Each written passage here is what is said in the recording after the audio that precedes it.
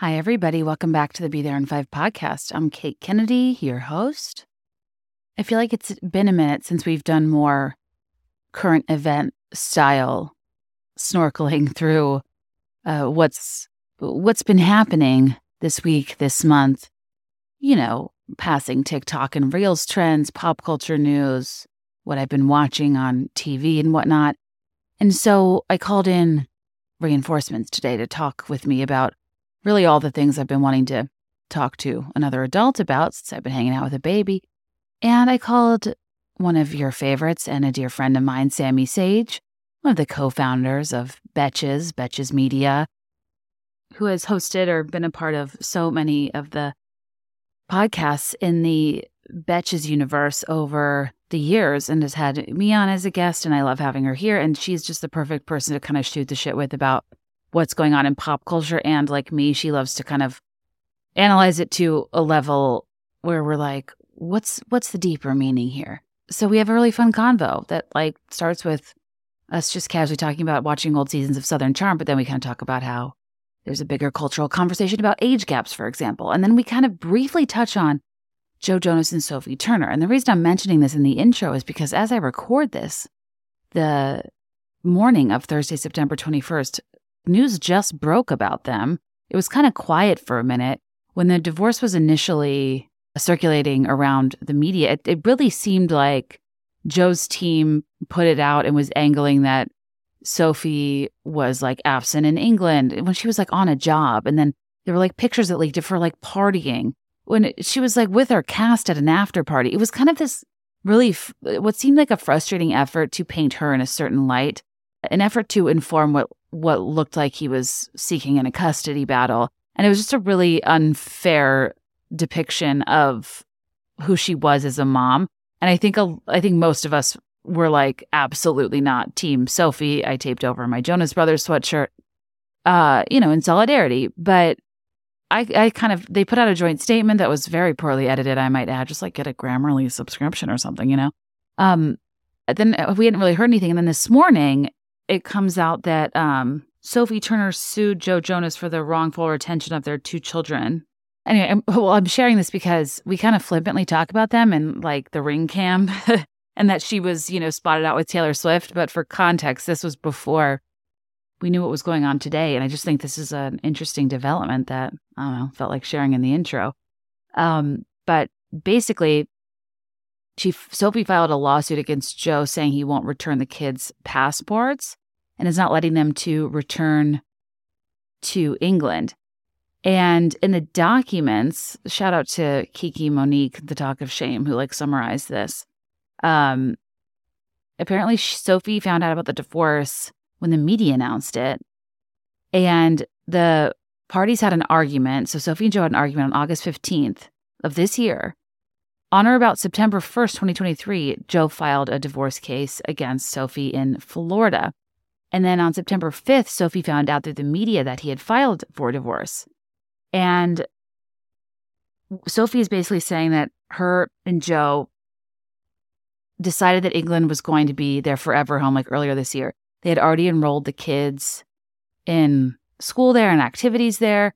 And as of April 2023, England was their home. And if you can even find interviews from different magazines that Sophie did in 2022 being like, I'm slowly dragging my husband back to England, how badly she wants to live in England. They have a house in Miami, but she wants to raise her kids in the UK.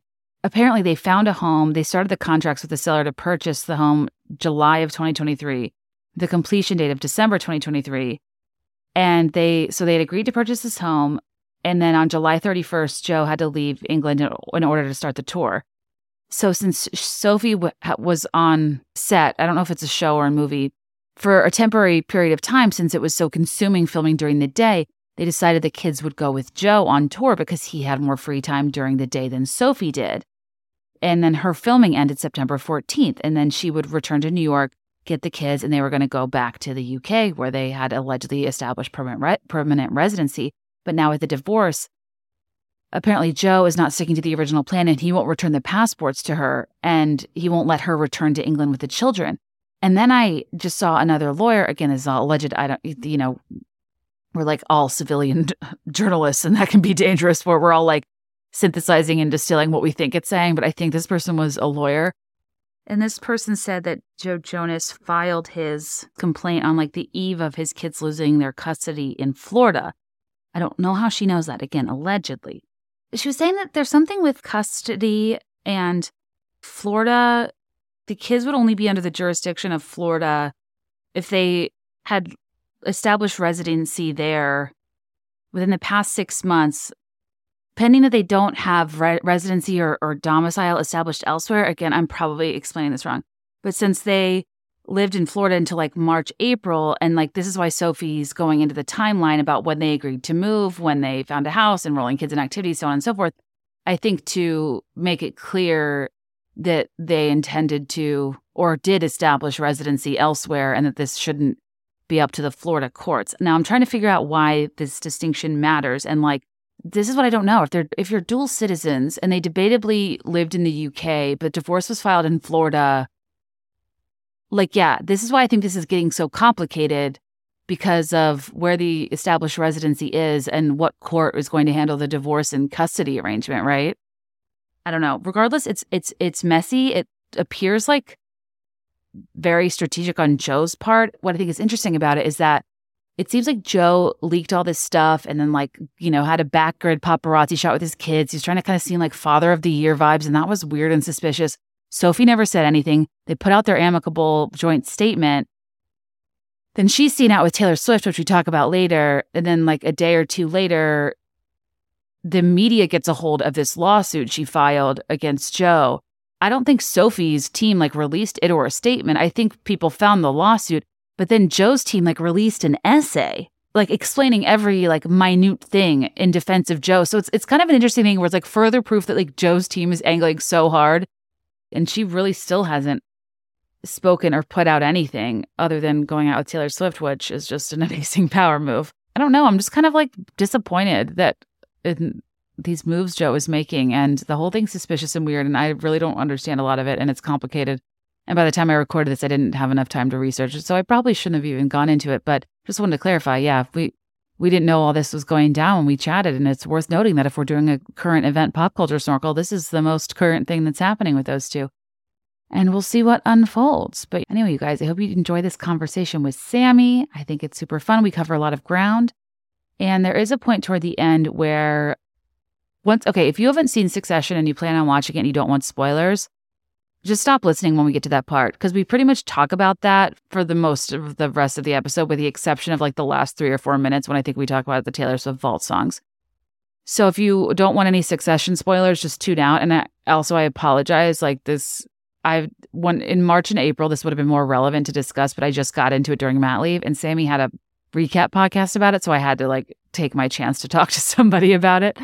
But other than that, it's all sorts of topics related to our, vague generational musings and what's on TV and happening in the world and on our For You pages. And I hope you enjoy. We'll get to the episode after these messages from our sponsors. Love ya. This episode is brought to you by ButcherBox. I'm a person that will get jazzed about like starters and sides and get creative there.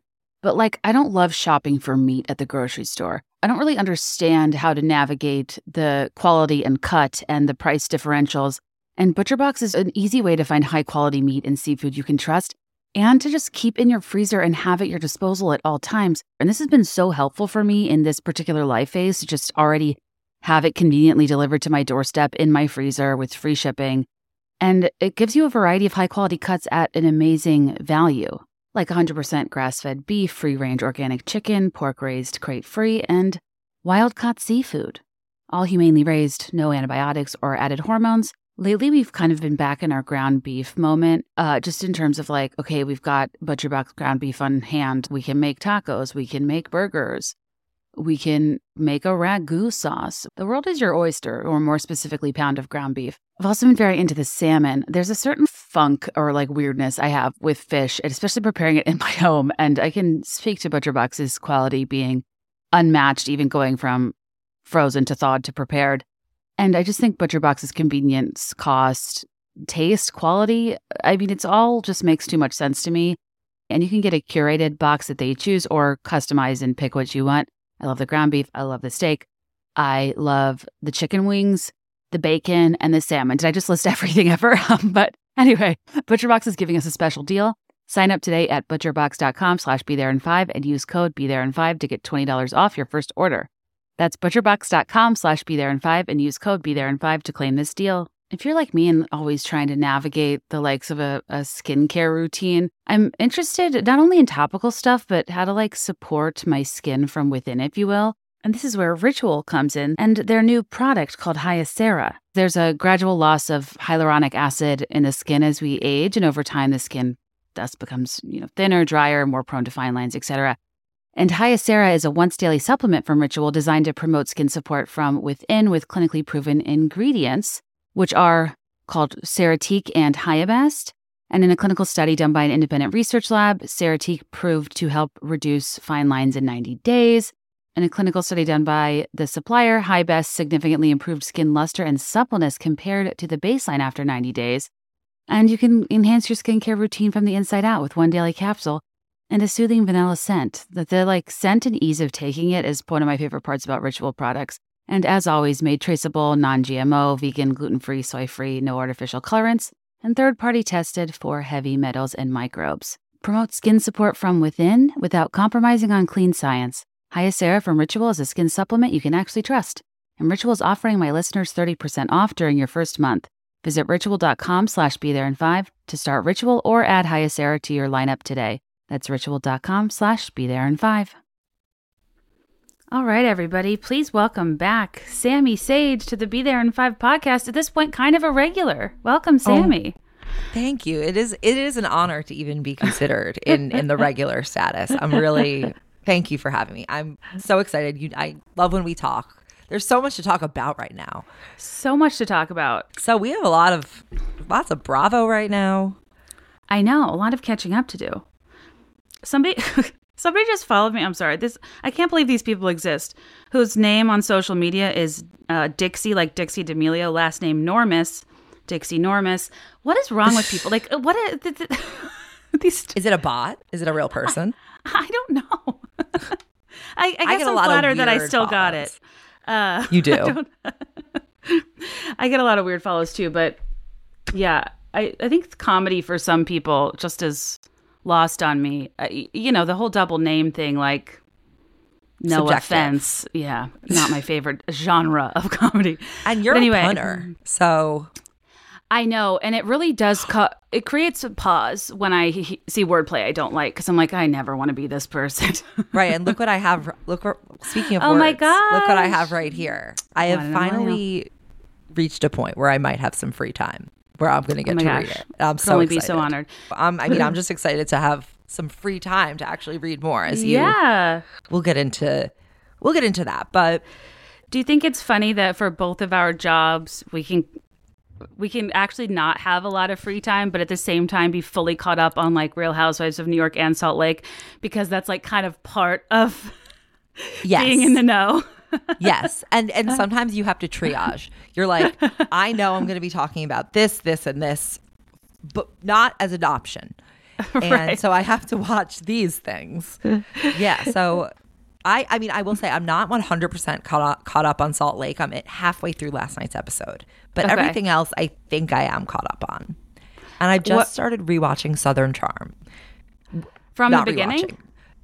Sorry, not rewatching. I watched the first season in the beginning. I didn't watch anything else. Now I'm watching it from the beginning, and that is it's crazy. That is some dark shit. It's really dark, and it's kind of Vanderpump level in terms of having the kind of organic drama that makes for really great TV. It's not contrived. And while it was happening, it was genuinely shocking. Oh yeah. I mean, I'm watching Catherine Dennis from a 2023 point of view, but I cannot even imagine what it was like for her when this was happening in the first round. So, oh yeah. And at the time people hadn't turned on Thomas. People were like Team Thomas. They were like, his family built a bridge. He must be right. Okay. This is my thought on the show. These are my two main thoughts on the show. One is that pretty much every conversation that happens in it could have also happened in 1805. Pretty much the same way. Yeah. So, okay. kind of perverse. Agreed. The good old boys club and being a Southern lady, and it's all so bizarre. Yeah. So bizarre. Number 2, it is, I think, the show with the worst people. Like the actual worst people in life. Like it is some like Murdoch coded shit. Yeah. And it is just, it's something about it is so much more real world dangerous in my view than any of the other shows. I find it borderline triggering because I feel like I went to college with so many people like Shep, and there is just like a really alarming and gross, like it's this level of confidence these people have where he's just like smugly talking about how other people need to earn mailbox money, acting like he earned it all, and he's like this financial genius. It's just like in the drinking and the partying and the gaslighting women and just the general like douchebaggery of this kind of Southern gentleman trope that thinks they can treat women like shit, but it's okay if they speak positively about their mom and open doors. Yes, it is sinister. Is what I have. I'm determining, and I'm about to be on season 4. So the most like insidious part of chivalry like that is that it's this performance, these optics to uphold this image of a gentleman, and the behavior is such a shocking disconnect. It really doesn't sit well. Right. Well, last night I watched them. They turned on Catherine, of course, because she was calling out something that had happened.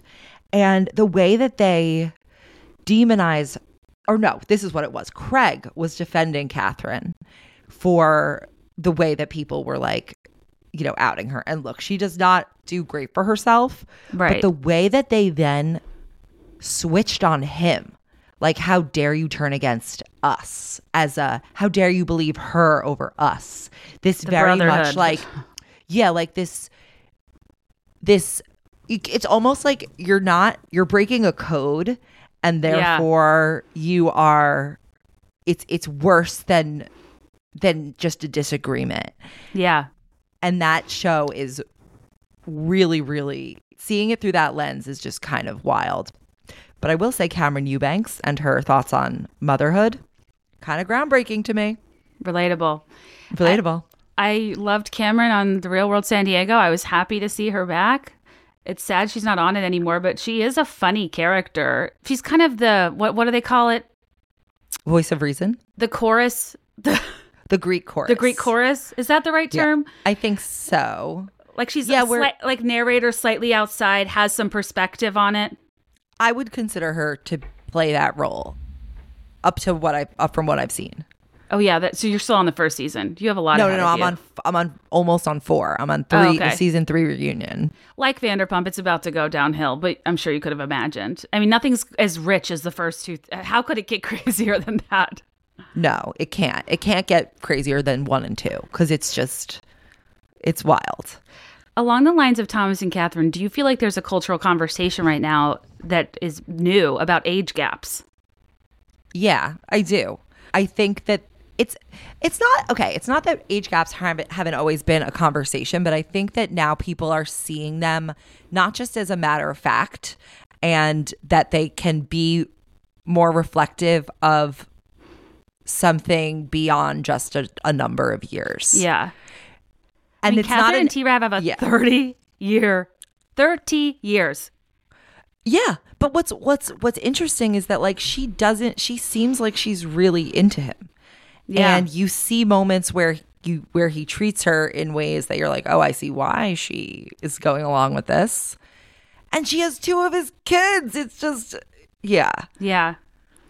But then it's like you see the flip side of, you know, what'd she get pregnant when she was 21? It's like, I think the conversation is more so about how, you know, 18, 19, 20-year-olds are still like girls, and you're just, you know, entering adulthood. And I think there's something sad about, not to project this onto her, but like I hadn't really met myself at age 21. And what I would go after would have maybe have been all the things people fed to me as holding value my whole life. And in her more established family, that was probably status and wealth, and this relationship was probably encouraged, and I'm sure she wouldn't have pursued it if she was a little bit older. So there is a taking advantage of that naivete, and you know, that is really hard to stomach about age gaps. completely agree. And I think that's actually what has become more acknowledged. I think that's really the core piece, is that it's not just an age gap between 35 and 48. It's an age gap between someone whose prefrontal cortex is not fully developed. Yes, right. And it's not just 18, 19, 20. It's not about whether they are technically legal or if they're out of college. It's like 23, 24. That's 25. There's a reason Leo DiCaprio won't date above it. And not to say that someone can't quote unquote meet themselves before that age, but I do think there is a certain development that the human brain will go through or won't. Yes. And I agree with you. I think that is completely true. I think that there is a difference in what we went for when we were that age. But also, I don't remember if we've had this conversation, but I've definitely had it. I'm not sure if I've ever had it on a microphone, but that I feel that people who are maybe like 5 to 10 years younger than us got in the time since we've been married, there was a grace, or in long-term relationships, there was sort of this grace period post-college that was opened up, that became in vogue, that we did not have before you were looking to settle down. Yeah. Whereas like when we were going into college and in college and even right after, it was like, you should have been looking. Like if it didn't happen in your with your high school sweetheart, like you should be finding someone in college, and then if not, then you should be finding them immediately after in the real quote unquote real world. That was the narrative. Now I feel that there is a narrative that basically is like, you should not be looking to settle down until you've been acclimated to the quote real world a little bit. You should not try to stay in your old relationships past their due date just to make them work. And I think that now I feel a little bit envious that generation got to date just because they, that's was the intention that was set at that age. Right. I also think a similar thing's happening with having babies, where 35, 40 is the new 35, but and I'm happy I'm living in that time. I'm able to take advantage of it. Right. It's like every I think that my whole life, whether I was aware of it or not, I was dating to marry, which is so weird. Exactly. And yes, that's what I mean. And even in high school, you were like, I was always thinking about my husband, and I never knew if that was like a broader collective consciousness thing of how we were spoken to about relationships, or if that was like a purity culture thing. So it's interesting you felt that too. And I also feel like in college and even like post-college, I felt a level of shame about being single, as if it were like a disorder, not like a tax filing status. Like it's like something must be wrong with me because I haven't had a serious boyfriend yet, because I didn't really have one until further in my 20s. Me too. And exact same. And you say, oh, maybe it was a purity culture thing. I actually don't think it was a purity culture thing. Not that I and here's why.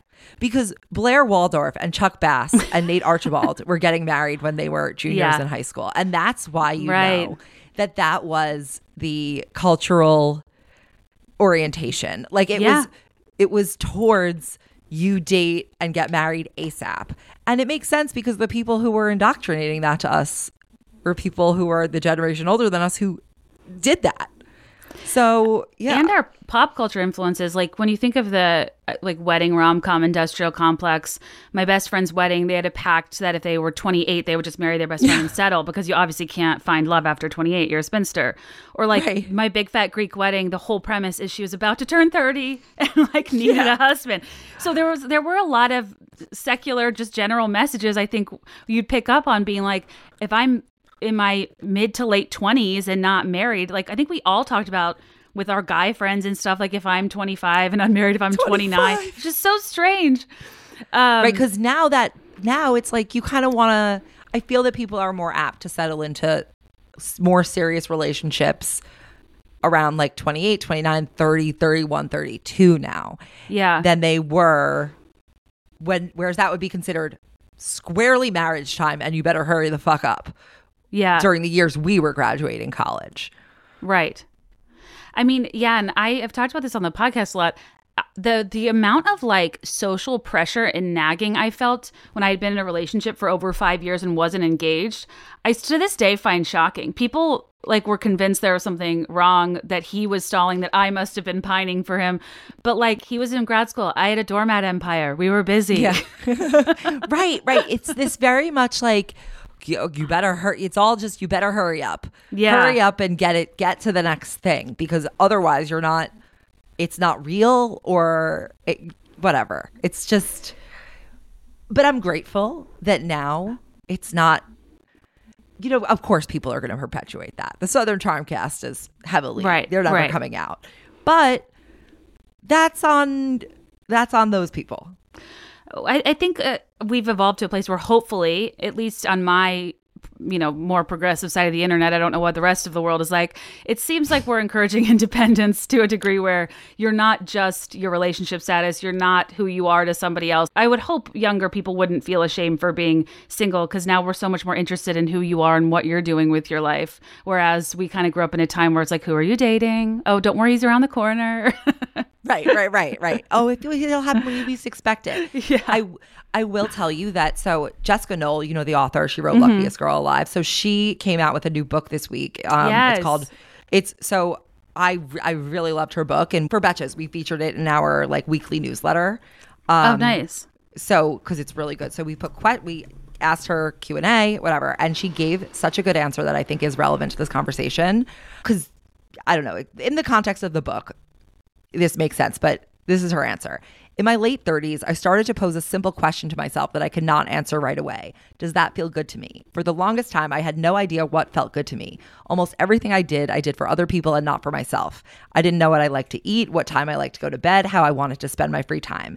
It was upsetting and infuriating to realize how little I knew about myself. But once I started checking in with myself, I started to learn. I think self-knowledge and self-actualization is the enemy of the patriarchy. Being curious about who you are as a human being is a quietly revolutionary act. Ugh. Right? When you were talking about this, I'm like, she just sent this to me last night. And yeah. Her book's called Bright Young Women, by the way. Yes, Bright Young Women. And it's kind of, it's based on like the Ted Bundy murders, but not in the way that you would think. But it kind of like turns the lens on the people who his victims. Right. And it was a great book. So yeah, I mean.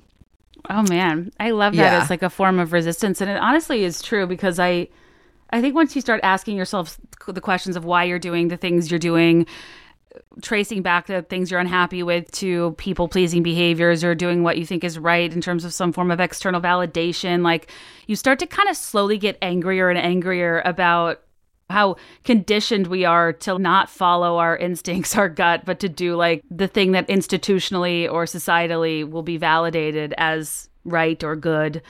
And yeah, once you get older and don't have space for the bullshit of that disconnect from what you want, it's very liberating. Yeah, I do have a lot of, I think, pent up frustration in that direction. But I also do feel grateful that like we're moving forward. And we can embrace these things, and like we're in a position to say this and make it real. So yeah, we're doing it right here. I love the quiet revolution, because I feel like I kind of started doing that in my mid to late 20s in terms of like, I was just doing things people thought were weird, whether it was I wasn't engaged yet, or I started a rug company, or talking to myself on social media. It was just like things I wanted to do that I kind of had to put my head down and ignore that other people thought they were embarrassing. Right. Yeah, no, and that is how it's uncomfortable, but you get to you get to somewhere and you're like quietly content. Yes. And it feels lovely, and you can't replace it, and no one can see it. And yes. It can't be taken from you. I think about this a lot with like when people ask you career questions. It's almost like, how weird it is to ask women where they get their confidence, or like how they combat imposter syndrome, assuming they have it. I feel like Sometimes when people ask me questions like, how? Like, almost seeming exasperated by these things that I would boil down to some simple steps. I think that, like, people want a strategic answer for, like, well, why did you gauge that this would work or this would be viable or whatever? And it's kind of like, I didn't know any of that. But I think people are really turned off by trying things because they are objectively embarrassing, or people will tell you not to, and you kind of have to put your head down. Right. No, I get asked such offensive questions sometimes. and it's hard to be, because the premise that they're asking from is the problem, not the question. It's like, right. There's this, it's invisible. And Yes. they don't know even the fact of the question is reflective of something. Yes. Oh, absolutely. Which brings me to kind of, this is a random trend happening this week that I don't know the longevity of, but on your For You page, are people talking a lot about Tube Girl? What is that? No. It's this girl that films herself in like 0.5 dancing on the London tube, like the London subway.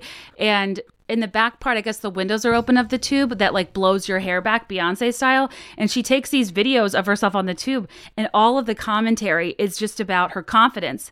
And I think and she just walked in a runway show, and she has a MAC campaign and she has like 400,000 TikTok followers, which is a lot, but not like, an Alex Earl skyrocket. But I just think it's interesting how she had this like really specific niche of dancing confidently on the subway. Part of that confidence being, oh my God, I can't believe you're doing this in front of other people. And she's like just having this huge moment, and people just cannot believe she confidently films herself in public. And I think that's interesting. Right. Well, there are a lot of influencers who are confidently filming themselves in public. Just walk downtown in New York City and you will see it. It's hard to miss it and not, but I see exactly what you're saying. And I think what people are recognizing is not just like confidence, because confidence is kind of a projection. I think what people are catching and connecting to is like somebody who is doing something that comes from within themselves, and that is something that is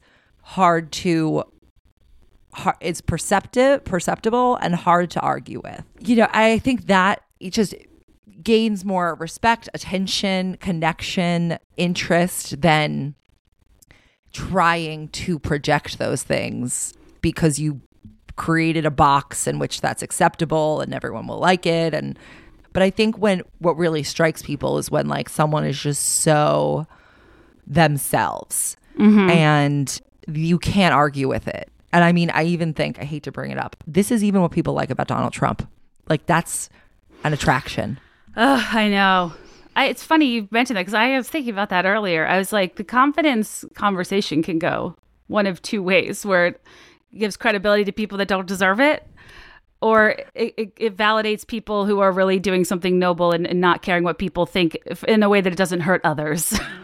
Yeah, I mean, the line between like a leader and a scammer or a cult leader is not that thick. So true. And it comes down a lot to the person checking themselves and like and surrounding themselves with like the right people. It's very true. How did we get here? Well, I think what you were going to say. What's interesting about Tube Girl is I think she represents an element of progress, because there was a time when a woman filming herself constantly dancing, like looking cute, fun, sexy, would be like, oh my God, attention whore.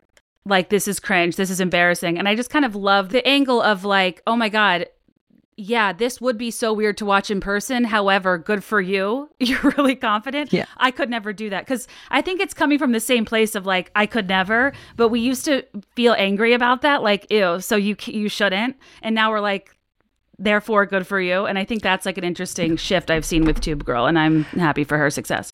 Yeah, no, I think you're right. The culture has changed from like, ew, cringe.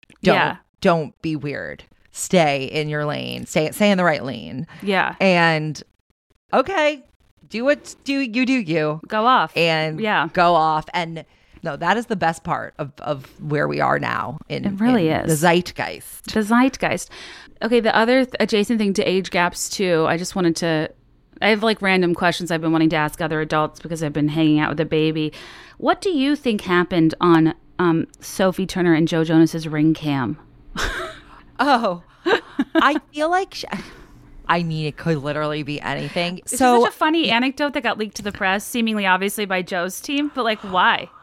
Well, I thought, okay, my really suspicious feeling, and maybe this was like subliminally planted in my head somewhere, is that he was trying to push down the Google results of him wearing his ring. So there was something. Am I crazy? Am I so crazy? That is so interesting. But here's the thing. It could have also easily happened, or it happened and he's like, oh, this is a good opportunity, or it just happened and he was like, oh, that worked. I think it could be anything from her straight up cheating on him to like her just talking shit. Yeah, thank God he's gone. Or she lied to him about lied to him about something really bad.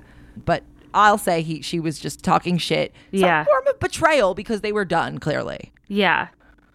Right. What do you think? I mean, now I'm kind of spiraling. I think that's such an interesting theory. With the ring camp, like it's like on the one hand, would he care that much to be seen with or without his ring on? But if you wanted to spin the narrative as like, leading down the pipeline of I'm a great father, I've had the kids, all the bullshit that he was trying to paint her in a bad light, searching Joe Jonas' ring would then bring up that, which would lead you down that path. So it's very interesting. And per an announcement that just happened, I'm like, well, now when you Google Taylor Swift slut, her bonus track's gonna bury any shitty headlines about her, which is kind of great too. I have like almost a little like checklist in my head when I see celebrity stories. I'm like, okay, photos. Are they backgrid? Where are they from? Is it plausible that this just happened to be taken, or was this a celebrity arranged sighting?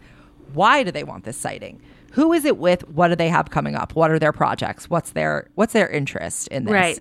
Then there's like, what is going to come up on Google when this happens? What narrative did they want to push to the top of people's search results on social media?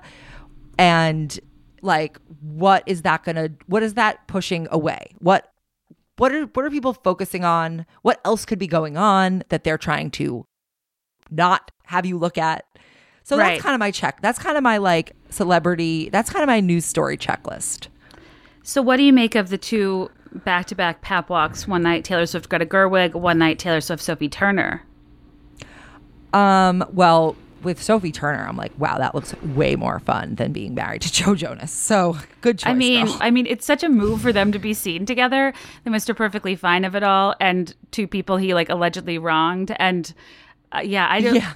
I don't. You know what it might not be deeper than just like a fun side, like a fun pairing. Well, you know what it could.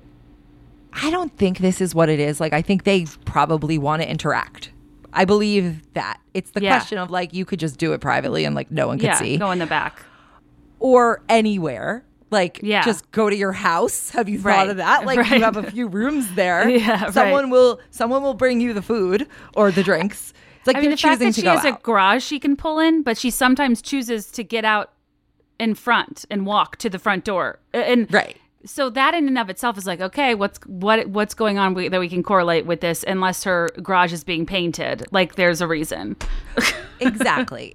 There's always a reason. It could be something. It could be a million things. That's the thing. Some with other celebrities, it's like, what are they selling? Is a big question for me. Yeah, very true.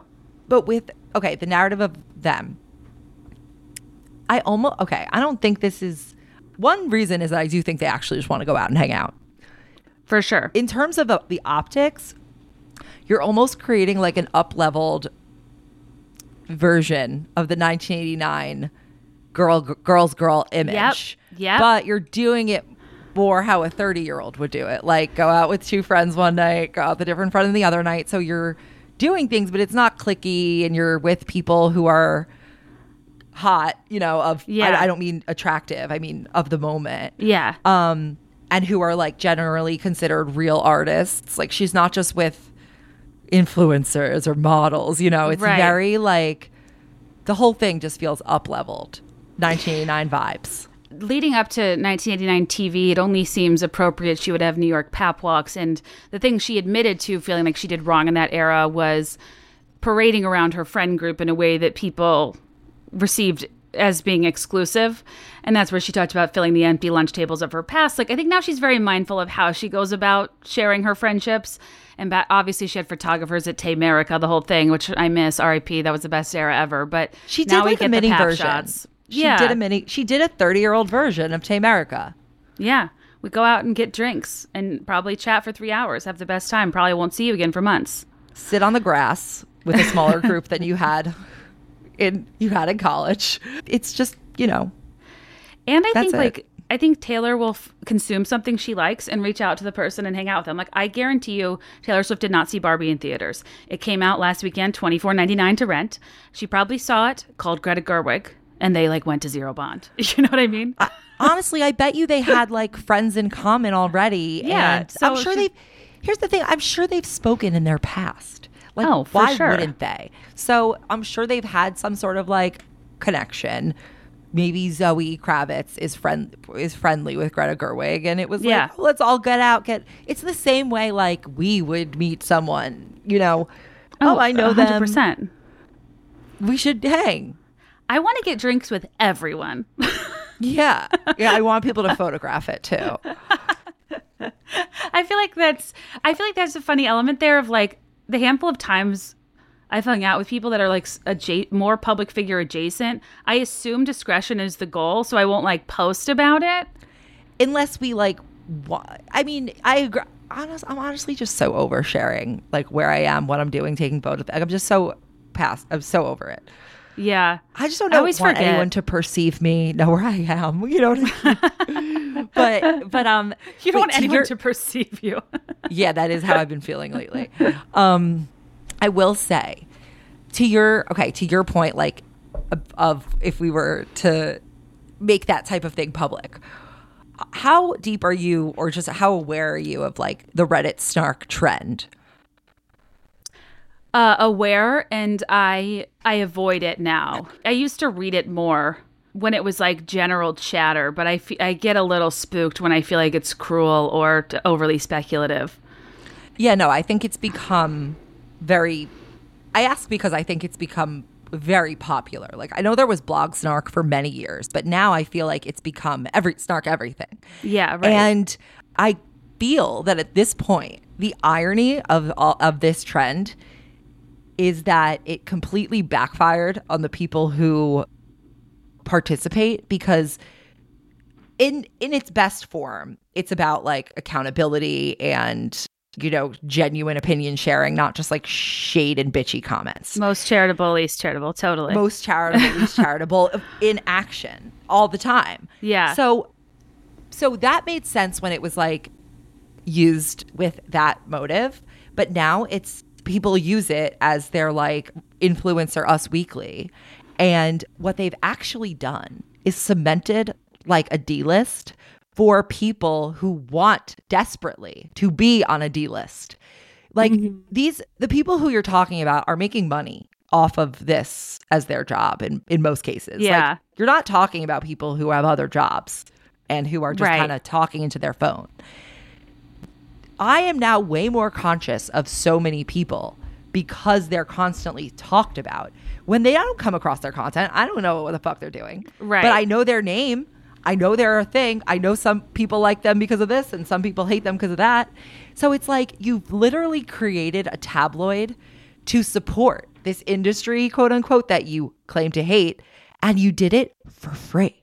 And it's like, it's so wild. And it's been fascinating to watch. And I don't even have any like hate on the idea of snarking. I think it's kind of like, again, it's almost like a fourth estate for influencers. But you've now created legitimacy for people you don't think are legitimate. So I think that's my take. I think snark backfires on I shouldn't say normal people. I think public facing people that are, I'll say it, kind of normal, seeing that kind of snark backfires in a sense that it makes them withdraw and they'll share less. And like, you were interested in this person, all their details, you talking about them is probably going to make them hold back a lot of those details. I feel like I've seen that happen. And then I've seen the more, and this is not the right term either, the slightly more shameless angle where it's like all press is good press, baby. Like, which is just not me, but people are totally fine being absolutely dragged if it kind of ups their capital. And I mean, I guess I admire the turning the bad thing into something that benefits you. I just can't relate to like the people that like either. go on their own snark threads. I'm like, what are you made of? I could never. I'm with you. Like, I'm definitely not the person who like sees criticism and is like, well, come at me, baby. I'll do it even more. Like, Haters gonna hate. I'm like, must be jealous. I'm like, right. I'm like, oh, you must be so jealous of me. Right, that is the funniest. That is like the funniest thing to me. It's just so delusional to think like all criticism comes from jealousy. And that's my favorite thing about like, reality stars. You can't be on reality TV if you don't think that everyone that hates you is jealous of you. It's like a prerequisite. Right, it's true. Right. And I can't think that. I'm like, oh my God, how do I correct this? How do I correct the record? How do I like let everyone know that I don't mean it that way? I mean it this way. Oh, did I not realize that? I'm the total opposite of the haters must be jealous. Oh, yeah. I mean, I think when it came down to it, when I was thinking through the trend of what's the female Roman Empire, I was like, my personal Roman Empire is just wondering if people are mad at me. Yes. In terms of the thing that takes up most of my headspace. I actually think that might be the female Roman Empire. And the ex-best friend one. Yes. And if not, then calories. I know. Unfortunately. Well, it depends on how you look at it. So, yeah, a million people said we should talk about this. And Sammy and I were both like, we're on the tail end of this. And I feel like it might be tired by the time this episode comes out, which is funny because this will come out tomorrow. But that's how fast these trends rise and fall, just like the old empire. Yeah. And the biggest the empire's been in years. Yeah. And we were texting about it, and both of our husbands said they never think about it. Yeah. I'm curious what you think about that. Greg was like, I think it's unreliable because by the time the trend kind of took off, everybody asking their husband, partner, boyfriend about it had probably already kind of heard about it and therefore was like inclined to say they think about it more often than they do. Or just the bias of, or like if somebody brings something up to you, you overstating how much you think about it, even though that's probably not true. I don't know. Yeah. I mean, I think that I asked Avi pretty early in the trend. He hadn't heard about it. He was like, what are you asking me this for? Yeah, same, actually. I think that is a point. But I also do think that it is reflective of, I wonder if there's something else that we could kind of compare it to. Yeah. Like if there's something else we could ask them about to see if this is just a weird thing. I know. I was thinking about that too, because what it's turned, and listen, I love any and all ownership and reclaiming of hyper feminine things. I think it's fun. And that's what this has turned into, is just like a bevy of things women think about that are really fun to reference and relate to. What we haven't explored is like, what's another example? Because there has to be more than one of things that a lot of men seem to think about often that we find unusual. Because I think that's kind of the point, is that it's this really specific thing. Yeah. Not that it's everything ever. I can't find the right analogy for the Roman Empire specifically. I have a few. I don't know that any of them feel right to me, though. And I'll tell you what some of my biggest ones are. Princess Diana. Yes. John Benet Ramsey. Okay. And American Girl dolls before they were like re-commercialized. I think American Girl doll trend happened because we thought about it like men think about the Roman Empire. Yes, and we've had spaces in recent years to bring these things up publicly that we think about often. And now they seem trite. But several years ago, it wasn't. Right. I also have the Bermuda Triangle / quicksand. Whether a watermelon will grow in your stomach if you accidentally eat a seed. Fairy tale princesses if you're a child. Mm-hmm. Yeah. And quotes from the movie Clueless and Mean Girls. Yeah. Yeah. There was a time when men quoted the movie Old School a shocking amount, like constantly. Do you remember the You're My Boy Blue era of being friends with boys? Yeah. Oh my God. Quoting movies as a personality type is like my least favorite characteristic a male can have.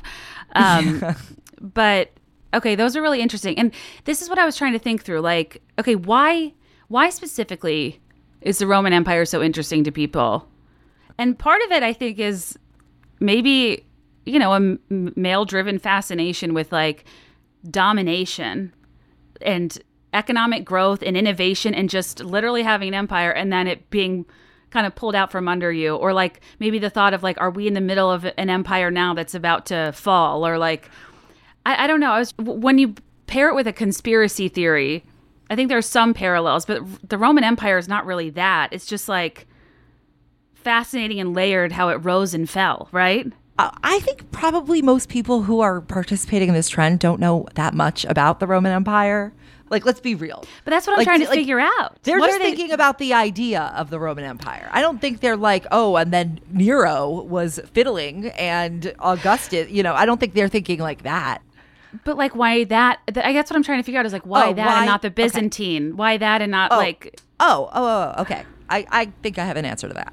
Because the Roman Empire is sort of like it creates the schema of like hyper masculine Western civilization. Yeah. And I think that makes, it's like, think about like Gladiator, the show Rome. Right. It's like, why is Italy such a popular vacation spot? Like, it's all very, you're taking like the most mass concept possible for something that I think you just said, which is like the values of masculinity and conquering and financial just like dominance. You're taking that and you're distilling it into like a concept that epitomizes. It's like if you say like, what epitomizes femininity? Some people might say Princess Diana. Mm-hmm. That's what I think the Roman Empire. Yeah. Why it's the Roman Empire. Yeah, that's what I've been trying to think about. Like it represents something. More so than like Empire, what it is. Yeah. Greek Empire, Byzantine Empire, they just don't have the same ring. The Roman Empire was, it just is more about the dominance, less about the democracy. Right. It's just very like commercialized, I think. I also think that people probably are thinking about the Greek Empire when they're thinking about the Roman Empire. Kind of like mythology, easy to get them mixed up. Exactly. Yeah. Right. Yeah, I totally agree with that. What's so funny that I was getting a kick out of, I love the confidence of people to be like, no, this is the female Roman Empire. And then it's a clip of Scott Disick prank calling Kris Jenner, Auntie Kris, it's me, Todd Cranes. And I'm like, I do think about that a lot. That is a good one. But like one I saw that made me laugh, that's just like, I think this is just you, girlfriend.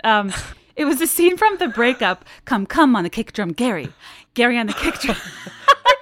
Never. That's just you. I was like, that's just you. I love this for people, and I love that they're getting the validation of like 15,000 likes on this, because a lot of people think about come on the kick drum, Gary. I don't, but that's kind of why the discourse is funny too, because people in the comments are like, I don't think about the Titanic that much, and I'm like, well, this is why. But other people that's do. Not the point. Other people do. And like, not everybody thinks about the Roman Empire. I think it's just trying to find these common threads. And we're united by so little. We're united by so little. One that I thought was pretty good was Helen Keller. I do think about Helen Keller a lot, but I never am really diving further into her life. I'm just thinking about the high level understanding I have of her. That's what I mean when I say like they're not really thinking about the details of the Roman Empire. It's just the idea of Helen Keller. Yeah. It's the idea kind of baffling. Cleopatra. Like, no one's actually reading about her. Right. And I feel like, I mean, there were just funny ones like getting bangs. For me, that would be more like face framing layers. I feel like my entire like preteen era, I just thought about getting layers as if that was going to change my look and persona in a big way. And it never was going to. No haircut I've ever gotten has actually changed my hair. Maybe now as an adult it will, but like it doesn't. Nothing changes. Wow. I just had it just gave me a feeling of like a revelation. I really do think the new me is always around the corner with a haircut, and I always look the exact same. Never, ever. I don't understand. Like some people, I also feel the same way about makeup. Like some people have faces that, I'm not saying they can transform, but like there's no makeup style that's you know how some people can like make their face into a palette, like to a canvas. No, like I'm doing makeup. It's always going to look kind of the same. Maybe it'll be a little more intense for the night and a little lighter for the day, but it's never going to be, a look would just make me look crazy. like nuts. Right. No, I know. But it's funny how I always believe, like, I buy so many products. You know how many contouring tutorials I've watched thinking that I will show up somewhere and people will be like, Tim Burton, is that you? Like, holy skeletal. Like, look at those cheekbones. No, I look the exact same. Right. In photos and in person. It never changes that much for some reason. Like, is it just that I'll obviously, I mean, you see me now. I look way worse than when I do myself up. But it's never that much better than the done. No. Same. Every time I go to a wedding or a formal function, I think, I'm always really, in my head, I'm picturing like my movie makeover montage moment, my Princess Diaries, my like time when I will look so disproportionately beautiful. I never do. It won't happen for me.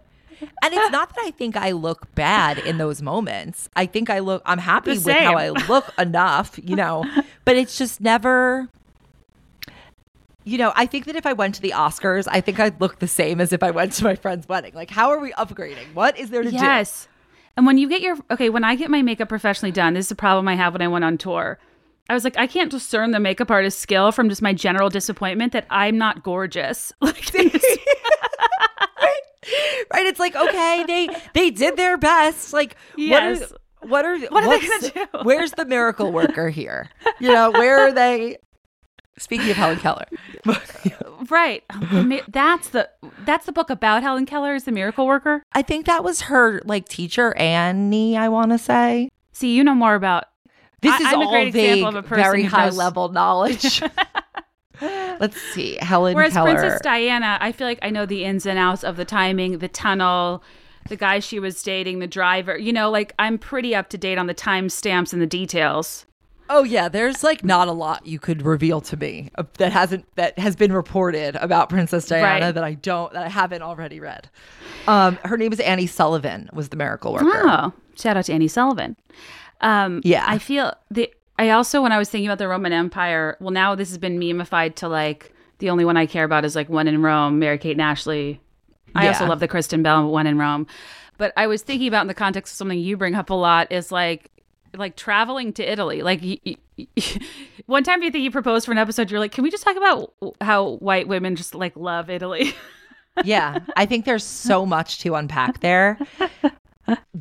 What is it? And maybe I'm wrong, listeners. Do you think that there is a special it's not an obsession, it's like a pull to Italy of all the like 300 something, 200, whatever, how many countries there are? Italy is the one that gets romanticized. I mean, I could do actually probably a whole episode about this as a person that got married there. Thank you. Thank you. Right. Like, why did you pick Italy over Spain or France or England or Portugal or Colombia, or Mexico, Canada? It's just, or somewhere else in the United States. It's just very like, there's something about it that draws us, and I can't like get to the bottom of it. I think it's maybe we can get there. One easy correlation is volume of study abroad, just by numbers.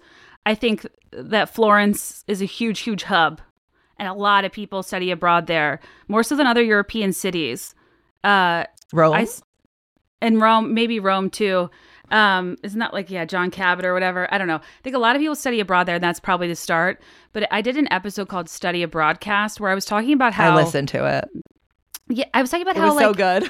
As a generic... I don't know, like, my culture growing up was the suburbs. Like, I think I've always felt kind of basic and common, and I wanted to be a little bit more sophisticated or refined, and... the nicest meals I was going to in high school was like a Benihana before a homecoming dance with like a group of 32.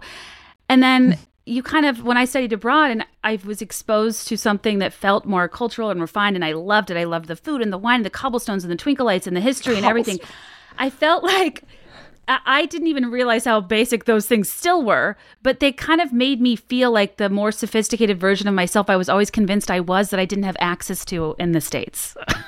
I completely agree with you. I come 100%, 100% agree with everything you just said. My question is, why do we all feel that way? Why do we all feel that? Why? And about Italy. Why not about Barcelona?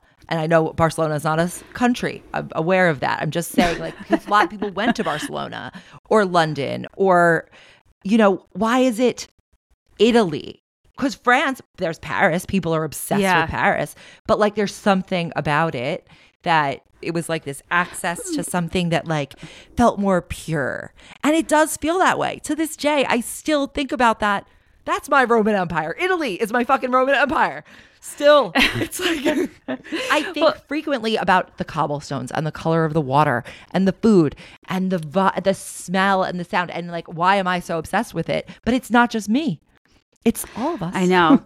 Well, because my argument could be made for really any other country where you're exposed to a type of culture that feels different and more. Yeah, I mean, it feels pedantic to even talk about, like, my travels in Western Europe, but, like, I do feel slightly more welcomed and comfortable in Italy as a tourist, and I think that it's very easy to get around by train from multiple cities. And I romanticize in general a lot of places, but something about Italy, I think, with, like, I do think in some places the food is too much of a stretch for your average person, and Italy has very accessible, delicious food that, like, Pizza. Isn't too adventurous. Yeah, I agree. All the technical reasons why Italy is the best all stand. I completely agree with you. But my point is not about why, like, we specifically like Italy the most. I get why we do, but why is there this draw? Because Spain also is very similar. I always say Spain is Spanish Italy. Yeah. Wow. It's got the cliffs, the coastline, the Mediterranean vibe, the great wine, the great food, romance language. Italian and Spanish have a lot of similarities. It's also a little bit more affordable. So why? There's more partying to do also. So I don't know. I think there's something just in our epigenetics, maybe. Yeah. That draws us. I don't know what it is, but it's just the best. Oh, I know. I'm glad I found someone who loves a cobblestone like I love a cobblestone. I don't know what it is about it. I find them deeply calming. I mean, I had to fill out. There's some, like, professional thing I had to do, filling out information about myself, and I got to the box that said hobbies and interests, and I thought, oh God, here we go. I'm not today to the introspection, because when you talk about your hobbies and interests, you're portraying a certain, like, a starter kit for who you are. And if I'm honest with myself, my hobbies and interests are, like, going out to dinner on patios with twinkle lights and having nice conversations with people, and, like, pop culture. Like, those are two things I like. And traveling, but not the adventurous kind, the nice hotel kind. Right. So we like hotels. We like talking, and we like eating in nice places. Yes. But can I ask what's so wrong with that? What you're basically saying is I like the most important things in life. I like something that keeps me alive, and I like human connection. Right. And okay, so, like, what do I need to do? Do I need to get on a fucking kite surf? What is it called? Whatever. Do I need to go? Do I need to go scuba diving? Do I need to go, like, scuba diving? Like, do I need to say that I hike in order for myself to sound applicable, like, acceptable on this thing? Chapter 12 of my book is all about this dilemma of, like, I can't, even though I've intellectually evolved past this point, when push comes to shove and I'm in a position where somebody's asking me about my taste in something, I get a little anxious about what it says about me. And I think this is a uniquely female experience, where we're often surrounded by people who pose their taste as authoritative over ours, and then we're having to justify why we like what we do. But sometimes when I think about what I like, it is so not basic in a basic bitch sense, but basic in a physiological Maslow's hierarchy of needs sense. Yeah, exactly. Yeah, like I like to laugh. I like to eat. Right. I like to look at nice things. Like, okay, I like things that keep my blood pressure down. I'm not trying to sorry, I don't want to rock climb and do crazy physical feats that make me feel uncomfortable. My favorite part of this is you trying to come up with examples of things. What I don't want to do. Like kite, flying, surfing, and rocks and hikes. Yes. Just like nothing too dangerous, you know? Yeah. Oh, God, no. What's the opposite of an adrenaline junkie? Like a calm seeker. Yeah. Right. Like just a peace seeker. Right. A peace seeker. I think I've decided that I, for one, identify as what I like to call a cozy chaser. Anyway, a brief message from our sponsors. Something I learned about hydration, per Sami and I talking about how we're not like the most adventurous gals, not into like kite surfing or hiking. Hydration's not just for people like hiking or training for championships or marathons. It's about daily maintenance. It's about a long plane ride. You could be on the sideline of a kid's soccer game. You could just be on back-to-back conference calls or like me, yammering into a mic. Proper functional hydration is essential, and Liquid IV is the #1 powdered hydration brand in America for a reason. Their hydration multiplier, whether you use it first thing in the morning before a workout, you feel run down in the afternoon, they're brilliant for hangovers. With just one stick, you can hydrate 2 times faster than with water alone, plus get essential vitamins and 3 times the electrolytes as leading sports drinks. This is huge for me because sometimes I just don't want to drink a ton of water in quantity, but getting kind of a 2-for-1 makes all the difference to me. And Liquid IV comes in 12 delicious, refreshing flavors to keep your hydration routine exciting. Like pina colada, for example. I find that exciting. I also don't know what a sea berry is, but they have that flavor and it is outstanding. And the 5 essential vitamins are B3, B5, B6, B12, and vitamin C. And it's made with quality ingredients, non-GMO and free from gluten, dairy, and soy. And best of all, Liquid IV partners with leading organizations to fund and foster innovative solutions that help communities protect both their water and their futures. Liquid IV has donated to date over 39 million servings in 50-plus countries around the world, so we love to support their brand. Real people, real flavor, real hydrating. Grab your Liquid IV in bulk nationwide at Costco, or you can get 20% off when you go to liquidiv.com and use code BeThereIn5 at checkout. That's 20% off anything when you shop Better Hydration today using promo code BeThereIn5 at liquidiv.com. Similarly to something having 2 uses, whether you're like rehabbing your skin from a sun-soaked day at the beach or pool, or just you literally sit in air conditioning all day, Osea's products are multifunctional for the adventurous and outdoorsy and indoorsy alike. Because I use their Undaria Exfoliate and Glow Duo constantly to make my skin feel refreshed and clean and moisturized, and most importantly, exfoliated, because it's, I don't know, in the 80s in Chicago this week, I'm still wearing shorts. I'm still doing a lot with self-tanners. Undaria Cleansing Body Polish that's part of this duo provides an easy one-step exfoliating, cleansing, and moisturizing shower essential. It has this very unique gel-to-milk texture. I am obsessed with it. I replace this immediately when I'm even close to finishing it. It's kind of like a tank of gas. I don't want it to get below half. That's how dependent I am on it. And same with the Undaria algae body oil that I've told you guys about. It's viral on TikTok. It's viral in my home too, because I talk about it all the time. And it seals in hydration after the shower and moisturizes and makes you glow all day. It's incredibly rich, but it's not greasy. It doesn't get on my clothes or my sheets. And I just have the driest skin year round. And this just seals in moisture better than any product I've ever tried. And obviously the best feeling ever is to get that dolphin skin exfoliated vibe before putting on something with moisture. And you can save and glow with the Undaria Exfoliate and Glow Duo. It's the perfect way to try 2 of their best-selling products. Osea has been making seaweed-infused products that are safe for your skin and the planet for over 27 years. So everything they make is clean, vegan, cruelty-free, and climate-neutral certified, so you never have to choose between your values and your best skin. Prep your skin for fall with clean, vegan skincare from Osea. And right now we have a special discount for our listeners. Get 10% off your first order site-wide with code BTIF.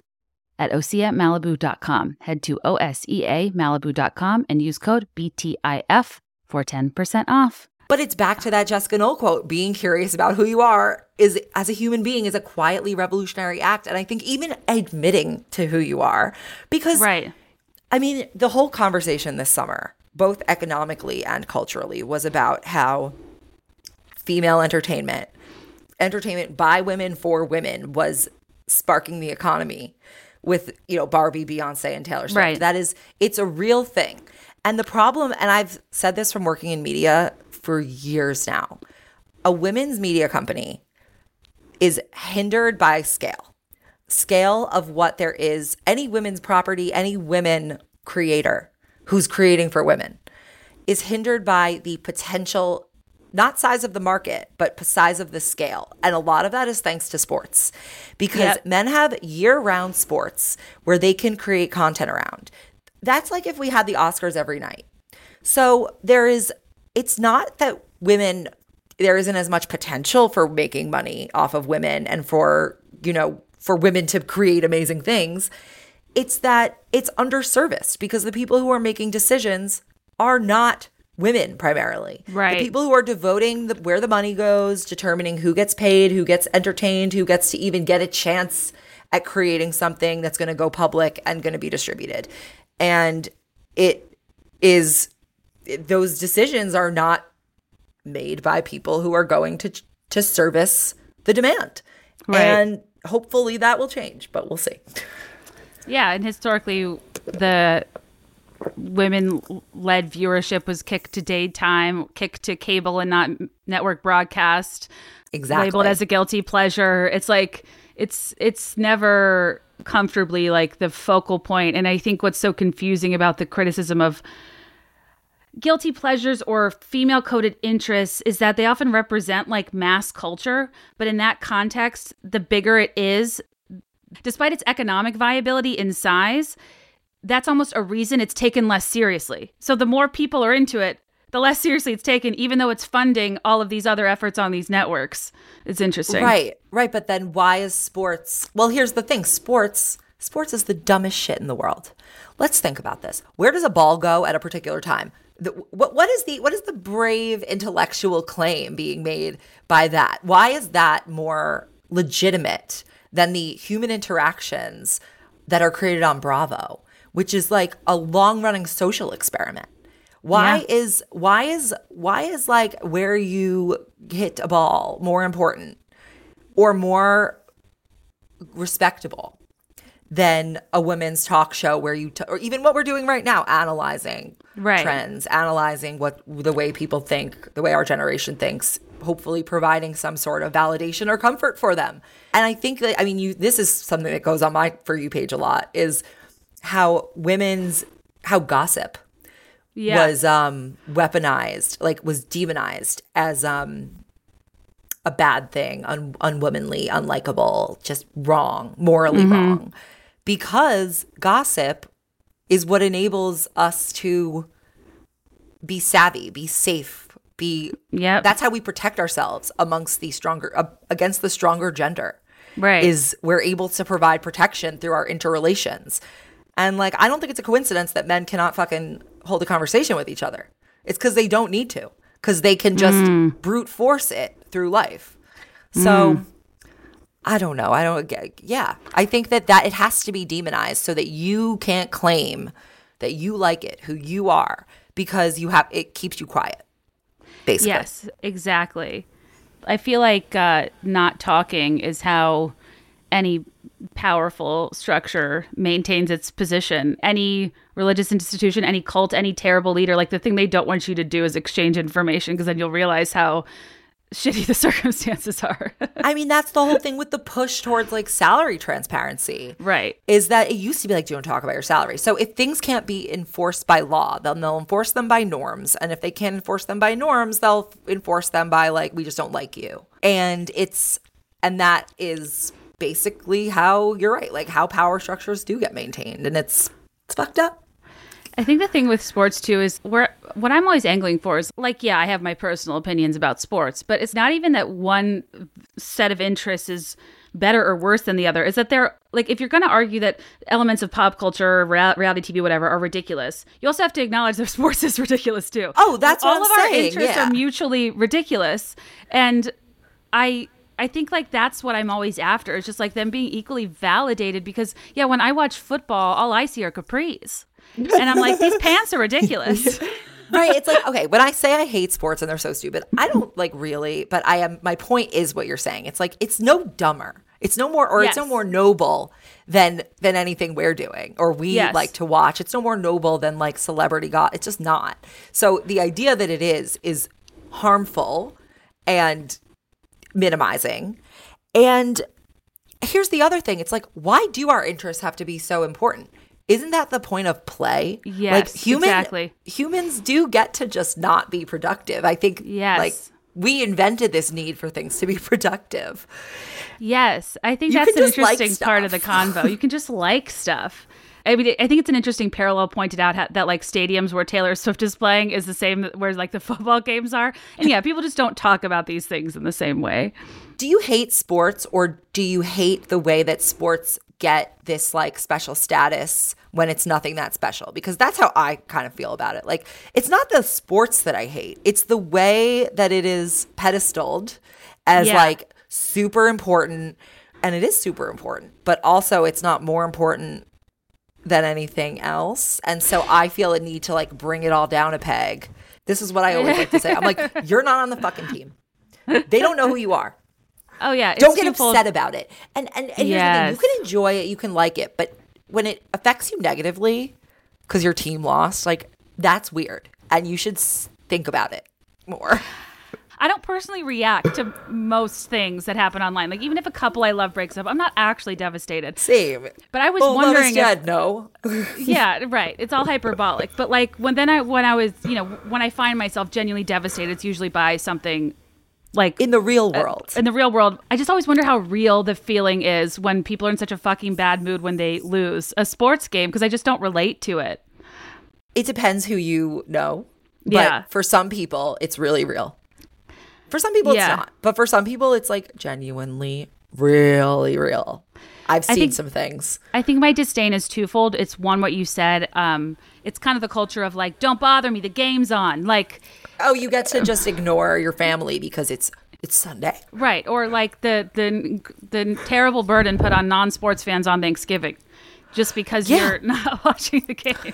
What about, and Avi does not like gambling at all, but so he doesn't do this, but people who's put money, actual I would be furious. household funds into this.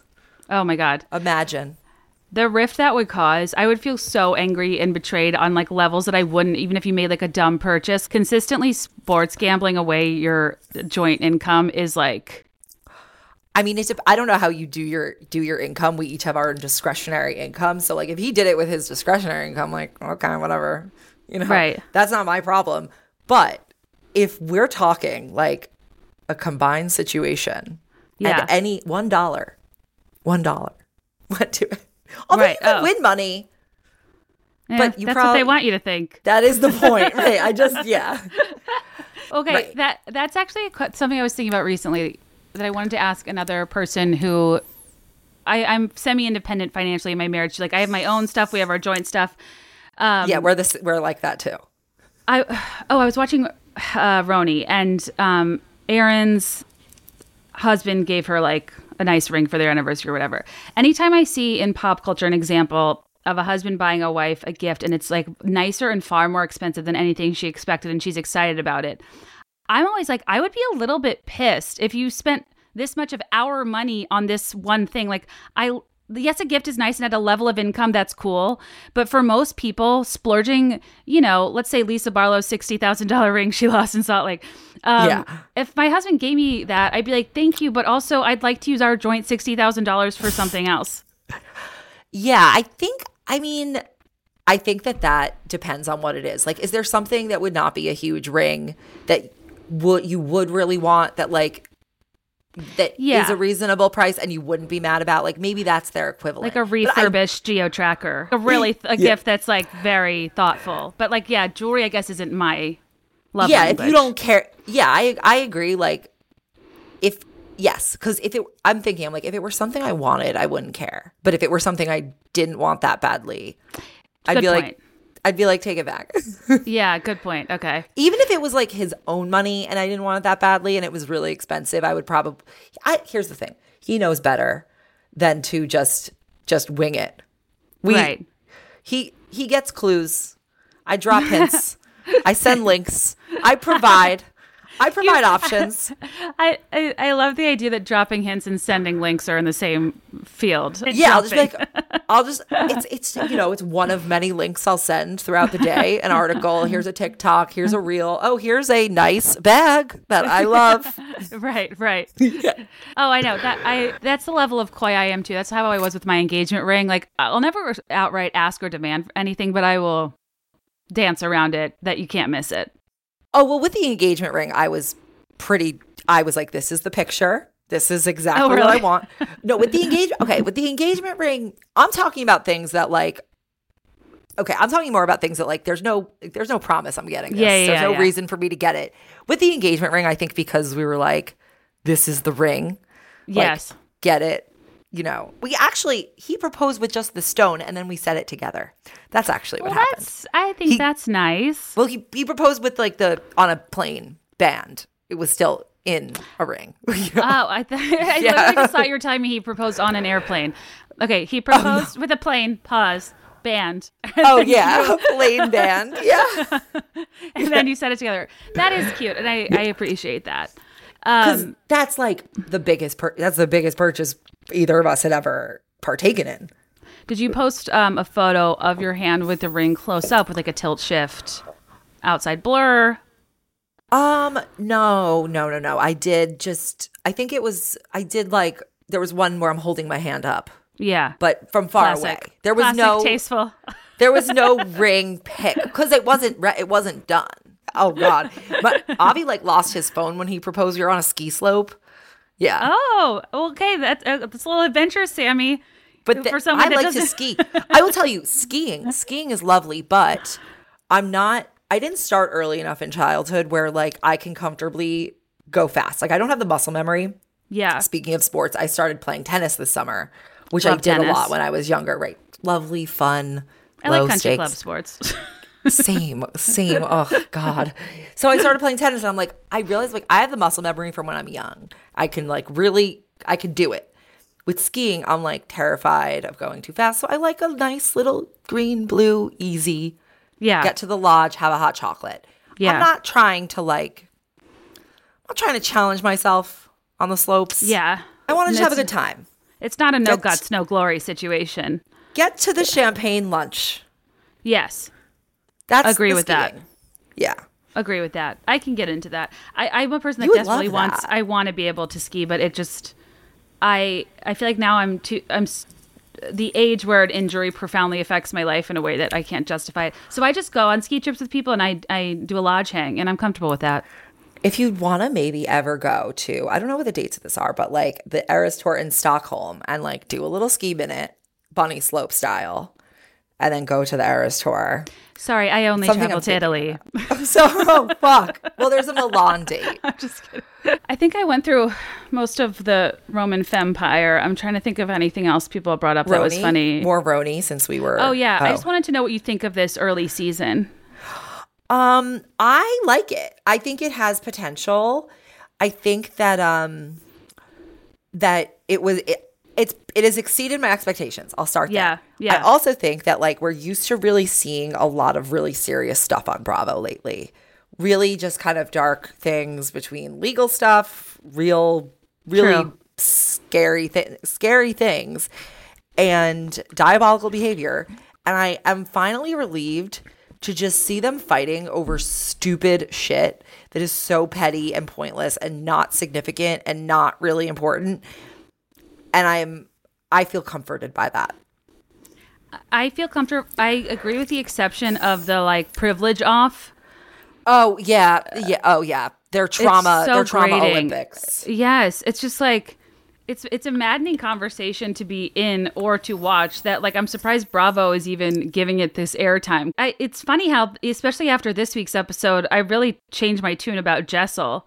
When I started putting things together, I was like, okay, they from the get-go they were bullying her about her sex life and her complicated feelings about her body and sex after going through a traumatic IVF experience. Give this woman a break. I don't know. There just wasn't much empathy given to her in that front. And now they're really going so hard to prove that she was lying about her upbringing. And I'm like, why is she being targeted so aggressively? There must be something going on and we don't get to see.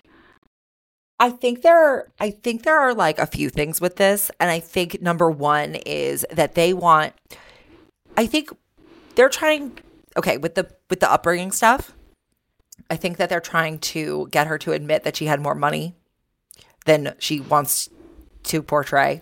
I think that's really their main gripe. That's my sense.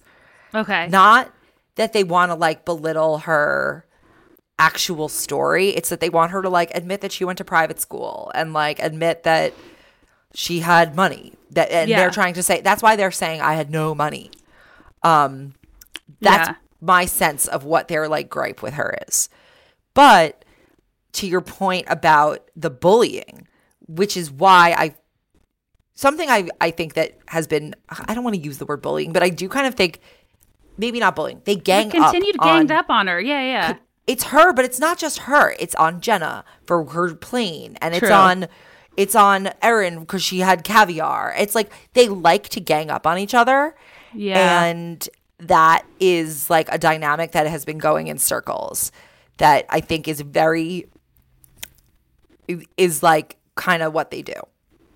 I just don't know people like that gang up on you and get on you for things like the smallest of things, and the fact that they all do it all the time, with the exception of Jenna and Uba. It seems like it's just, I'm like, I guess that's why it's good casting, because they're these type of people. But I'm also like, do you not hear how annoying and grating and unproductive this is? Like, just be a kind, fun person. I think it's because I think there's a few reasons for it. One, we're only seeing like a little bit of what actually happens. So they're all new. They're all new to this. And I think that they all sort of are like, feel like I need to create drama. I need to do something. So when there's a moment that could be turned into a conflict, they all jump at the chance. And it seems irrational. I don't know. I hate to say like that she's bringing nothing to the table, but so far I just feel like Sai is draining more than she's adding. I think that's the general consensus, to be honest. Yeah. And I don't necessarily feel that means she can't have another season. Yeah. But maybe depends how next season goes. That conversation done more than one time and drawn out the way it has, it just doesn't seem like, it seems like they're just kind of, I don't know, again, not bullying. I think that's going to be worked out at the reunion, and it's going to be clear what they really meant, because it seems ridiculous if they're just...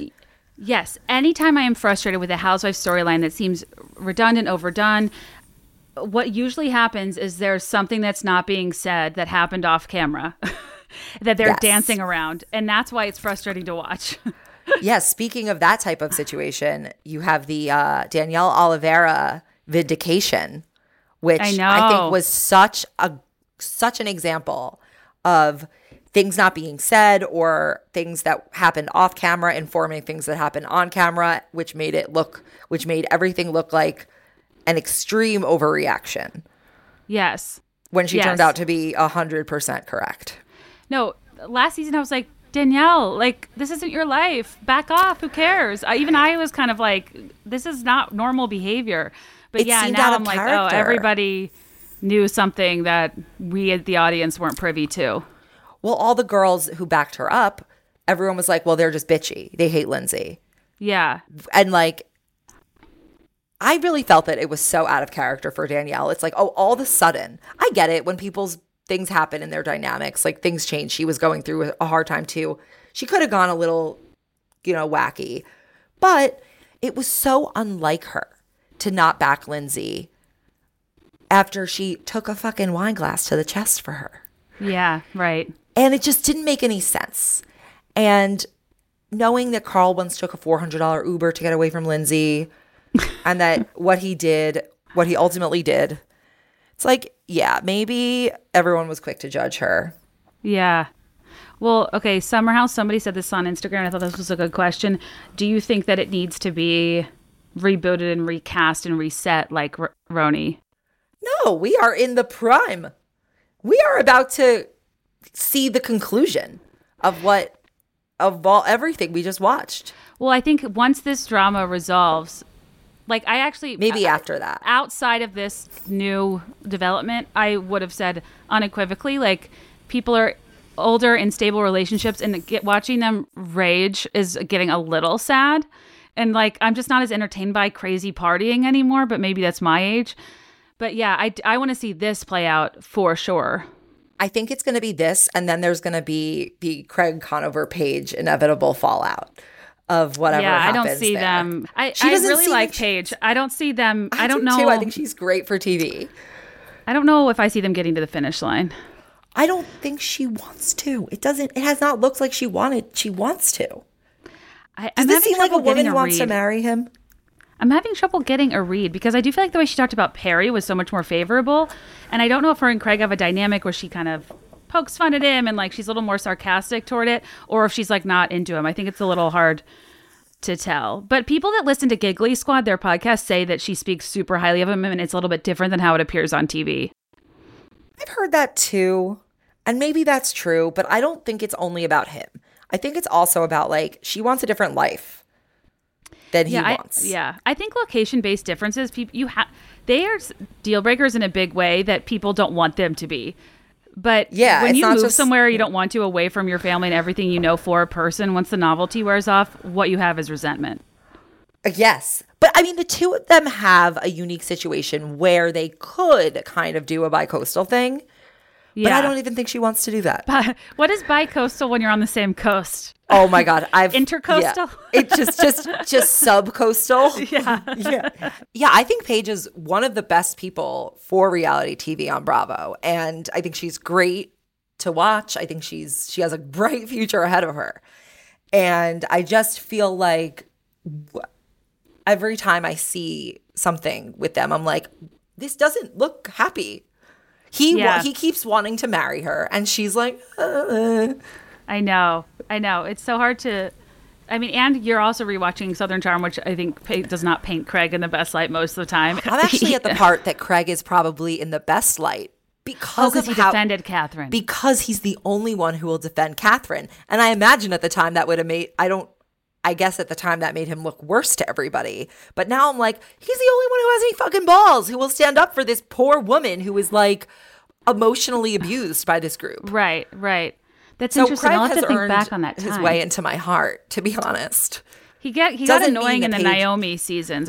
Is Naomi in the picture yet? She's now in the picture. She's been in the picture for a season, but he's still defending her. And Naomi's even saying, don't defend her. Like, why are you making everyone mad? It's like, okay, so make everyone mad or like abuse this poor mother of two. I mean, you're at the hands of this felon who cheats on people and has assault allegations against him. Totally. Like, she just likes him. And that's unless she was like hamming that up for the cameras, I really feel like she wants to be with him. This reminds me of, I've always thought there should be like an app or a user experience in some way where you are binging a show that aired a long time ago and you are funneled cultural conversation, tweets, memes, etc. in real time for that episode and season so you can experience it like it's current without getting spoilers. Oh, that's so interesting. Like a pop-up video, but on the side. Kind of. Like, because I love, part of what I love about getting really into a show, per me watching Succession a little later than everybody, is like, what were people saying about this when it was happening and not with rosy retrospect. But when you're in the middle of a series that already ended, you can't look up anything because the highest SEO is going to be the biggest plot line, the biggest spoiler, whatever. So when I was watching Succession, I was like, I'm dying to know what people were saying about this episode, and I would love to participate in that chatter, but I couldn't research it till I finished. And then I had to race through all 4 seasons more than I wanted to, simply so I could engage in my favorite hobby of watching every YouTube Googling. video about it ever. Yeah, okay, you know what I'll do? If I want to create that environment, I read the Vulture recaps. I do love a Vulture recap. That's kind of the only place that I feel you can go episode by episode. Yeah, but true. Yeah. So you like Succession.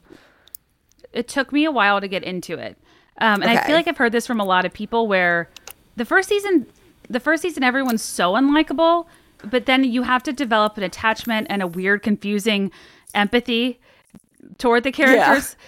That makes you question yourself. And then I think once I got to the episode, okay, spoilers, I'll like insert myself from the beyond and tell you when to skip ahead when we stop talking about Succession if you haven't seen it yet. I think the episode I think I really got in was when obviously Kendall drives the waiter into the lake with the wedding. And then I was like, whoa. And then like that cover up and the way it was presented and so swift, I was just like, oh God, yeah, like this is just such a different world and that kind of fast. Boy. Oh my God, yeah. And then I was hooked. But I will say a lot of it was super corporate, and a lot of the stuff about the deals didn't interest me that much. But then in hindsight, I'm kind of understanding the whole point was like they couldn't do it.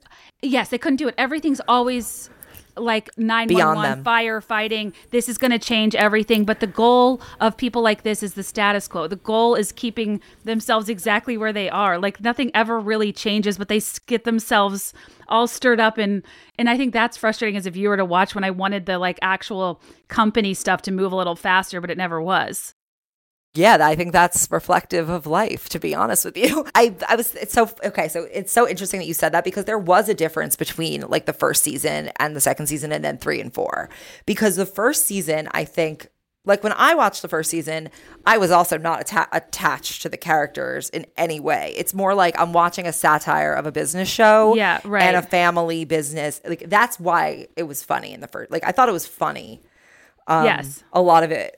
And I'm like, these people are ridiculous. Then you kind of get more, it gets you, because the whole thing, and we didn't realize this while we were watching it, the whole thing takes place over 1 year. Right. And I think that like that wasn't, it took until maybe like season 3-ish to follow that and to realize like you're watching these people's lives evolve over a rather short period of time. And the idea that they would change or develop is kind of the point that they can't. Yes, totally. And I think something I was curious, I know you actually did a podcast about this that I should go back and listen to now, but like at the time, who did you think was going to be the successor? At the end of the 4th season, towards the middle of the 4th season, I thought it was going to be Tom. Yeah. Or like Tom and Shiv. But Aileen thought it was going to be Tom at the end of the 3rd season. Like, she called that, like, immediately at the end of the 3rd season. Well, that season ends with him, like, in the room with Logan. Betrayed. And Logan, like, holds his shoulder and Shiv's, like, staring daggers at it. Yeah. But, like, the subtlety of that. Yeah. Like, everything's so subtle. I think I probably before I was convinced that Kendall was going to die. Yeah. I thought he would die in the last episode. Before that, I thought it was him. But then I became like I really find Kendall to be just so fucking annoying, to be honest he's terrible. With you. Terrible. And people love him and I'm like, ugh. I think, I think he's as the least redeemable qualities of any of them. Absolutely. But he's people the most tormented, love him. I think. People love him. People are like, Kendall deserves it all, baby girl. Like, what? I know. Oh, see, again, I wasn't part of the discourse, so I don't even know. You're not the only one who, not everyone thought that, but there's definitely like a Kendall Roy loving faction who just like, they feel for him the most. And Shiv, really reflective of real life, got the harshest treatment. Like people think she's the absolute worst. Oh, really? Yeah. And then everyone's like, love Roman, except he's supports the fascist. That's kind of the... Yeah, Roman's consistently the comedic relief. His acting was brilliant in the episode where Logan dies. I hope he wins the best actor what's it called? Emmy. The Emmys, yeah. Oh, yeah, he's up for best supporting, I think. Against Jeremy Strong. Wait, were you so because you came into the conversation later, were you like aware of the Jeremy Strong discourse? He was like method on the set and took everything really seriously and everyone fucking hated him. I didn't know that about the set dynamic, but I knew his interviews were slightly insufferable with like really big words and he like kind of was in character. Yes. It made sense dramaturgically. So after the 3rd season, Jeremy Strong's method became a big conversation and Brian Cox would constantly like rib him in the press. So that's funny. So there's this sort of like overlap between Jeremy Strong and Kendall Roy that I think where you stand on Jeremy Strong is almost kind of how you feel about Kendall. There's this long New Yorker piece about how he just takes himself so seriously. And it seems just really unfun. Oh, I know what I'm doing tonight when I can't sleep. I need a Jeremy Strong deep dive because you do. I think Kendall, he was given a lot of the most inadvertent comedy. Like Roman's kind of obviously funny. Some of the stuff Kendall would do that was just so cringy, especially in his era of trying to be like more of a contrarian woke alternate that wanted to get interview on Z-Way or like his birthday party and the rap to Logan. Like a lot of that stuff I think is probably what made people I just think he was given good scenes. Oh my God. What about Living Plus where the clouds, guys, these aren't the clouds I saw in Berlin. It's like right. And the level of earnestness in his delivery is just like so real. It's so real and he believes his own bullshit. And I did, speaking of hint dropping to our spouses, I like really strongly suggested to Greg that I was interested in a black cashmere baseball cap. I did not get one. I don't think he picked up on it, but I love Kendall Roy's black cashmere baseball cap. Oh my God. Oh yeah. I mean, that's a hard hint to. It's $600. Oh which my isn't God. as much as I thought it would be.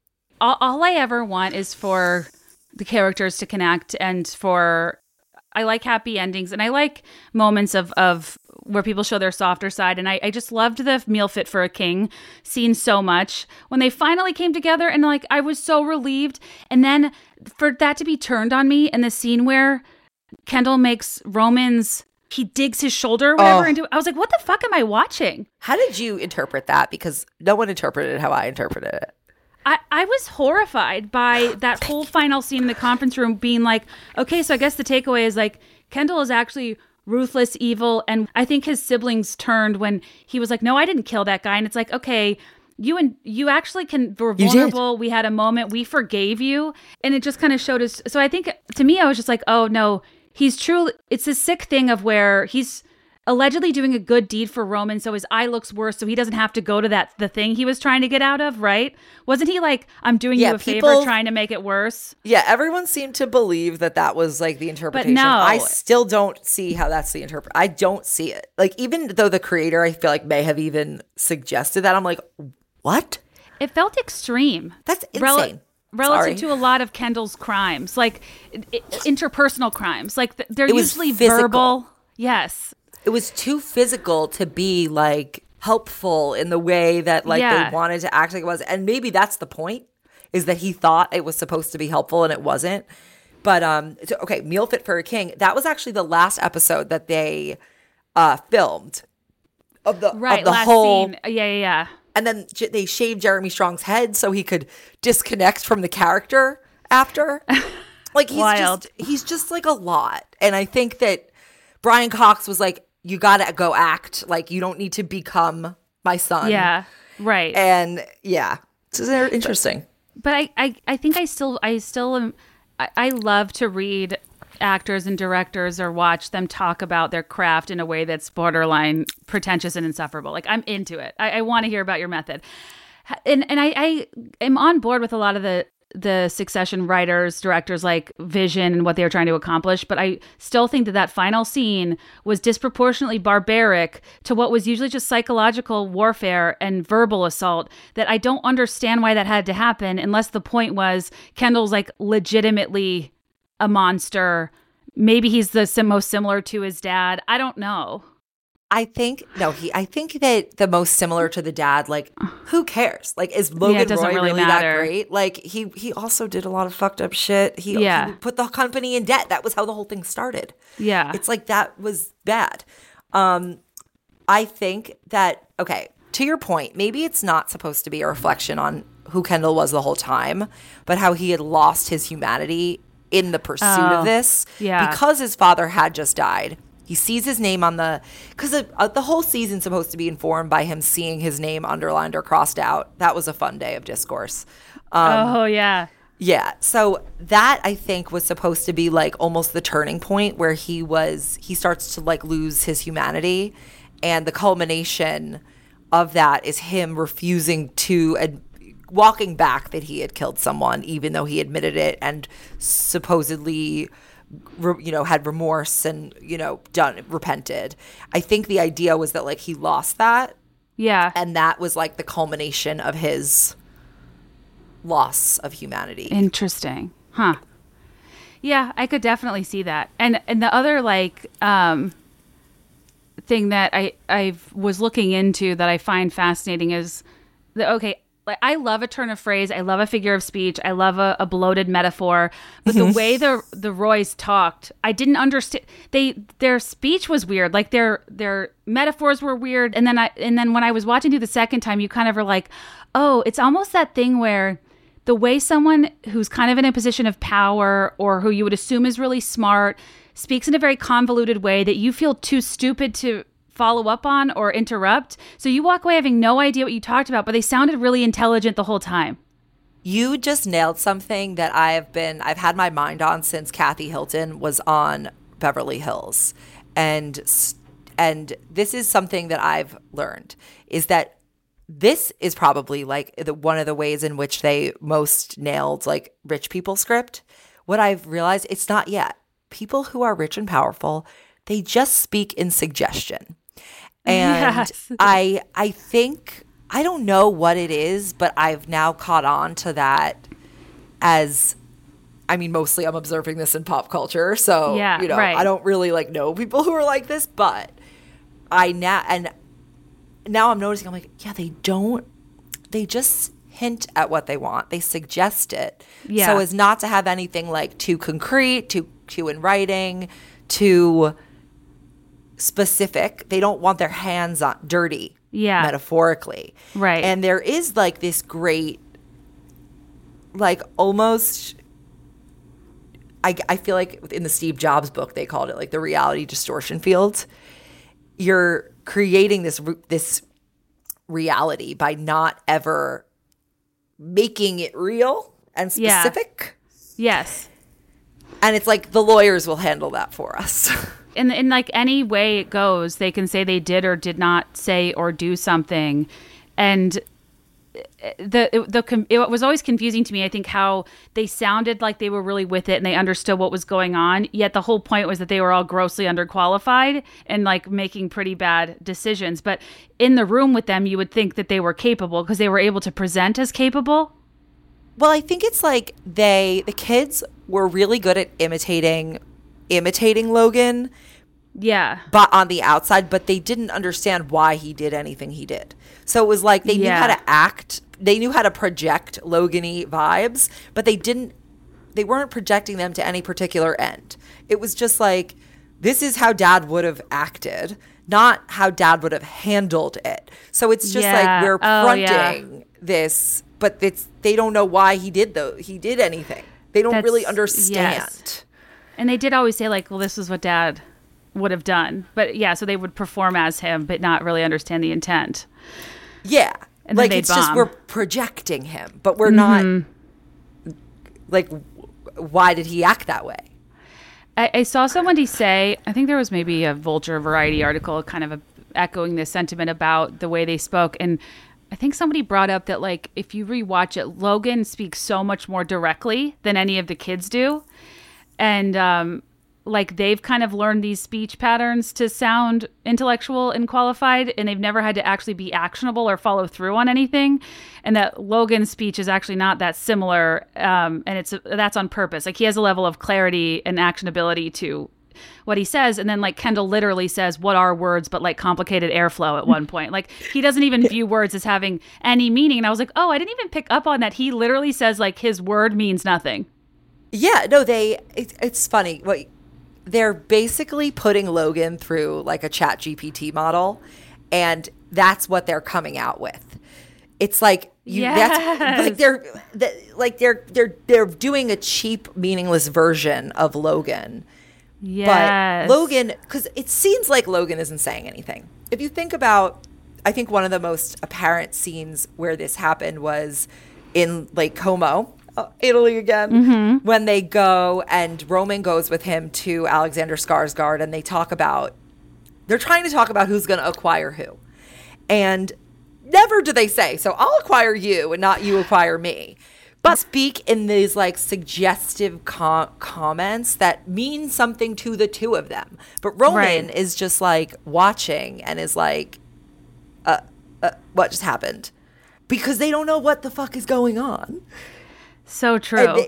And as a viewer at the time, I was like, what just happened? But that's the whole point, is that nothing happened. Right. Nothing happened, but an understanding was exchanged about what will happen. Yes. And that's because Logan's really doing it, but the kids are just talking. And I think, too, I think the cinematography and, like, the shakiness, the weird angles, so they show people's reactions in the room, not always the person talking. That's interesting. But, like, I thought one thing that was pointed out in one of, like, probably the video essays I watched was that they never, ever look at the view. They never admire a thing or a place that they are. Whereas you, the viewer, are like, holy shit, like this boat, this vista, this thing, this, that. They're never in the moment. They're always talking about the markets, the people as capital. They're just, everything's so transactional that they use to maintain their power and this wealth that enables them to have these experiences that they could not give a shit about. Yeah, it's not even just the view. It's nothing about their environment, their clothing, their possessions. None of that is ever acknowledged. It's just taking place in there. Yes. And I think that is part of the point, is that it's like, this is just normal for them. Like, they don't dress in any exciting way, but it's $3,500 a pant leg. Okay, to your point about like the shakiness and the way they filmed it, I think part of that is because of the acting quality of the cast was just so high. And they almost, I think, filmed it like as if they were performing a play. And these people just knew so much of what they were doing, and they were down to like improvise a little and like play along. And I think that that's something you can really only do when you have people who really know how to act, like technically. And the fact that most of them aren't even American, I mean, that's just because they aren't American. I think that realizing Tom was Mr. Darcy and then realizing he's British, Tom's voice is obscure. And he does have one of those over emphatic American accents that do sound weird, but it works for that character. But like Shiv and Logan, like, so believable to me I wonder if because they were not Americans, they're able to see the like ways in which Americans are jokes. And these people who they were trying to mock are kind of jokes. And it made it easier as an outsider, especially as a Brit or, coming from another English-speaking country that has opinions about America. You're able to like embody this sort of clown example of the person you're playing. And they kind of speak in, it was also pointed out that in interpersonal dialogue, there's so much hesitation. They'll be like, yeah, no, I mean, yeah, uh-huh, yeah. Like they kind of slip up on their words and they're not as eloquent conversationally, but then they speak in soliloquy in like long form kind of speech styles when they're not having to exchange with people, but they're really clunky in exchanges. Yeah. Anyways, I love the behind the scenes stuff of what they do on purpose. And the last few episodes, I mean, the episode where he dies is just like so brilliant and so done in such an interesting slow burn of a way that it's not even as a viewer there's this like moment. It's kind of like how it would feel in real life, like, wait, what, is this real, is this happening, is this I don't know. It felt so real, that scene. I mean,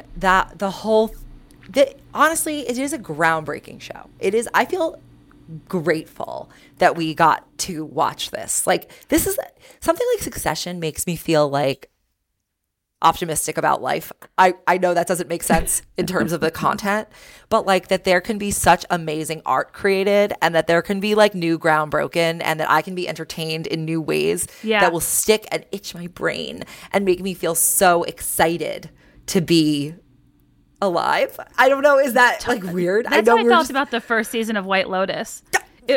The most basic of story and settings with layers to unpack and stories told differently that we've seen a million times. Agree.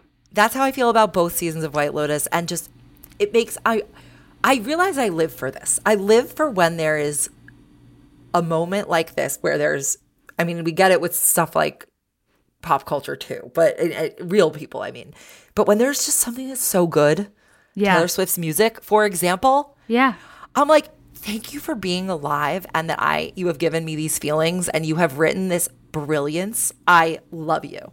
That's just how I feel. Agree. And for those of you out there who also were on the Suits train on Netflix, the Suits Renaissance, that has become the most... there's some stat like it is the most streamed thing on Netflix now, more so than Friends, apparently, which is hilarious to me because I started Suits after Succession. It is hilarious how a USA procedural drama reads after watching an HBO scripted, because it's comedic, like everything's like, I'll fix it. I make $1 billion deals for breakfast. It's catchphrases and it's boss baby, and it's so bad and that it's good. And I think you would get a real kick out of Suits. Okay, I do want to do that because, I know we're like at the end in theory of this podcast, yes. I think, because we've been talking for a really long time. But this fits into something that I've been talking about for a few months now, which is like the bad, good, good, bad scale. Yeah. And it's like Suits is bad, good. Yes. Succession is good, good. Yes. And then there's what's like good, bad. Tell Me Lies is good, bad. Oh, yeah. Like, is that the show about the college couple? Yeah. Okay. Yeah. That was like too uncanny of our years. Yes. That, yeah. Good, bad. You get interesting. It. There's it's a Matrix. Yeah. The thing that is the second word is what it really is. The first word is what it was intended to be. Ah, right. I love that. Yeah. You know Danny Pellegrino? Yeah, I love him. He says like 5 stars and 1 star. Oh, I've not heard that. Which it's how we think of like Hallmark movies and stuff like that. And once I thought of Suits as like, I'm watching this on Lifetime or I'm watching this on Hallmark, then I was obsessed with it. But to your point about the intent mattering, it's kind of like, am I supposed to be taking this seriously? And that's how it dictates how I think it's good or bad or not. Right, exactly. It changes because what they're going for matters. Yes, precisely. And like a procedural is just to be taken at kind of face value on the USA network. Like it's not supposed to be transformational. Right, and it's not supposed to be the watchable stuff. Right, it's not supposed to be the stuff of like Sunday night appointment television where we then 60 people have podcasts analyzing every frame and, interviewing the people. It's just not the same thing. You're looking for a different type of leisure. Exactly. And all leisure is valid. All leisure is valid. That should be our tagline. All leisure is valid. Yeah. I mean, except for some leisure. Harmful leisure. Yeah, harmful leisure, obviously. I also don't love like drag racing. Risky leisure. Risky leisure. Right. Kite surfing. Yeah. Heli skiing. Wait, before we leave, right before we got on the phone, Taylor Swift announced her Vault tracks. Do you have any thoughts on them? Are you excited? How are you feeling? I am so excited. The slut thing was funny. Is it her first song with an exclamation point? Me has an exclamation point. Thank you. Forgot. I hope I'm dying. I am so interested if Slut is like an on the nose double standard anthem like The Man, or like what its angle is. My guess has, from the first second people suggested that it would be an on the nose The Man type Mad Woman. That oeuvre, is that how you say it? Oeuvre? But like Mad Woman is a great example of it being very artfully done, and whereas the Man is more on the nose. It's a little more campy. It gets its point across, but it's campy. Yeah, and she can do both in Glitter Pen and what does she got? Quill. Like it's not. I think she does it on purpose. Like some are easily digestible, some are a little deeper. Right, exactly. And I think Mad Woman would be good, and The Man would be bad good. Wow. Oh my God, we could do this Matrix with all of her songs. Could do everything. And here's the thing, like, she can thrive in either one. The Man has great lyrics. I love the lyrics of The Man. Is it like the tune that's of my favorite song? No. But I don't care. She has lots of songs and I'm happy to listen to all of them. Right. And they're beautiful. They're just beautiful forms of expression. At track 5, my live show, I had a slide I would show that I called the "Should Have Said No Body No Crime" diagonal of Taylor Swift revenge anthems, and how there's this. Half amazing. Her revenge anthems I can't stand, and half I think are so cunning and brilliant and and they're kind of discerning why I feel that way, because sometimes the campier ones just are like Bad Blood. I hate Bad Blood. You know, I didn't like Bad Blood until I saw it at the Eras Tour. And now what I think about it as is that performance. But I didn't care for it before. And I actually felt the same way about Shake It Off. And then I saw 22. And a lot, the whole Red part, Yes, I wouldn't so have much. been like, please play those songs from Red. But she was so good. And seeing her have fun performing them Yes. made me love Shake It Off. I agree. I changed my tune about most of the hits that are skips for me. Same. You Need to Calm Down. Love. Oh my God, that was like so powerful. Yeah. Yeah. I could do a Rainbow whole. bracelets. Oh, I know. We could do a whole love her. Eras Tour length conversation about Eras Tour probably. We should at some point. It's needed. After we hella ski in Stockholm and go to the Eras Tour. No, and we're I'm gonna pissed I'm bunny not in slope. Italy. We're gonna bunny slope. You know, we could go from Stockholm to Italy. Yeah, we could bunny slope. Look, it's Okay. there's greens, bunny slopes. It's nice. Yeah. Hot Won't chocolate. blow out my knee. That sounds lovely. Yeah. Well, Sammy, it's always like a delightful, cozy après ski debrief with you. I'm Yes. so grateful anytime you come on the pod. We covered so much ground. I know. Like, this is the most productive ever. This is incredibly productive. I got everything off my chest, off my desk that I needed to talk to somebody about. Yes. It's like a time capsule of September 2023 right now. Yes, We just did. precisely. Thank you You're so the much for having best. me. I love talking to you. You make me smarter and more sharp and interesting. Oh my Truly. gosh. Likewise. That's really nice of you to say. And where can people find you if they haven't already? You can find me at Sami on Instagram, at Sami Sage Says on TikTok. I'm on the threads. I'm on everything. Betches, the Betches the Morning Announcements podcast, the Betches podcast.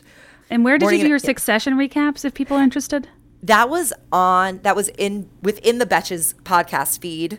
Okay. If you scroll back to like the weeks when Succession was on, I think it was like March, April, May. Okay. There will be bonus episodes there. Perfect. Thank you. Thank you. Thank you. I miss you already. All right, you guys. Thanks to Sammy. That was so much fun. Don't forget to support our sponsors, Osea, ButcherBox, Ritual, Liquid IV. We are so grateful. They are keeping this independent show afloat. And I am so grateful to those of you that subscribe to Patreon as well. That is where I've put all of my mom thoughts and did a 6-week update on basically the Village for Hire and the things I've paid for that I think are and aren't worth it as a new mom, who doesn't live around a lot of friends and family, if you're interested. Also did my 8 passengers kind of snorkel last week about the whole Sherry Frankie situation. There's all sorts of stuff on there if you're interested, like 200 bonus episodes or something. Other than that, just coming back each week, rating and reviewing 5 stars, sharing with a friend, tagging on Instagram at Kate Kennedy, at Be There in 5. So tremendously helpful. If you want to pre-order my book, that's my last shameless plug, One in a Millennial, you can do so on, Barnes & Noble, Amazon, wherever books are sold. There's a link in the bio. And I'm so grateful for the privilege of your time. As always, let me know your thoughts and I'll let you know mine. I'll be there in 5, I swear.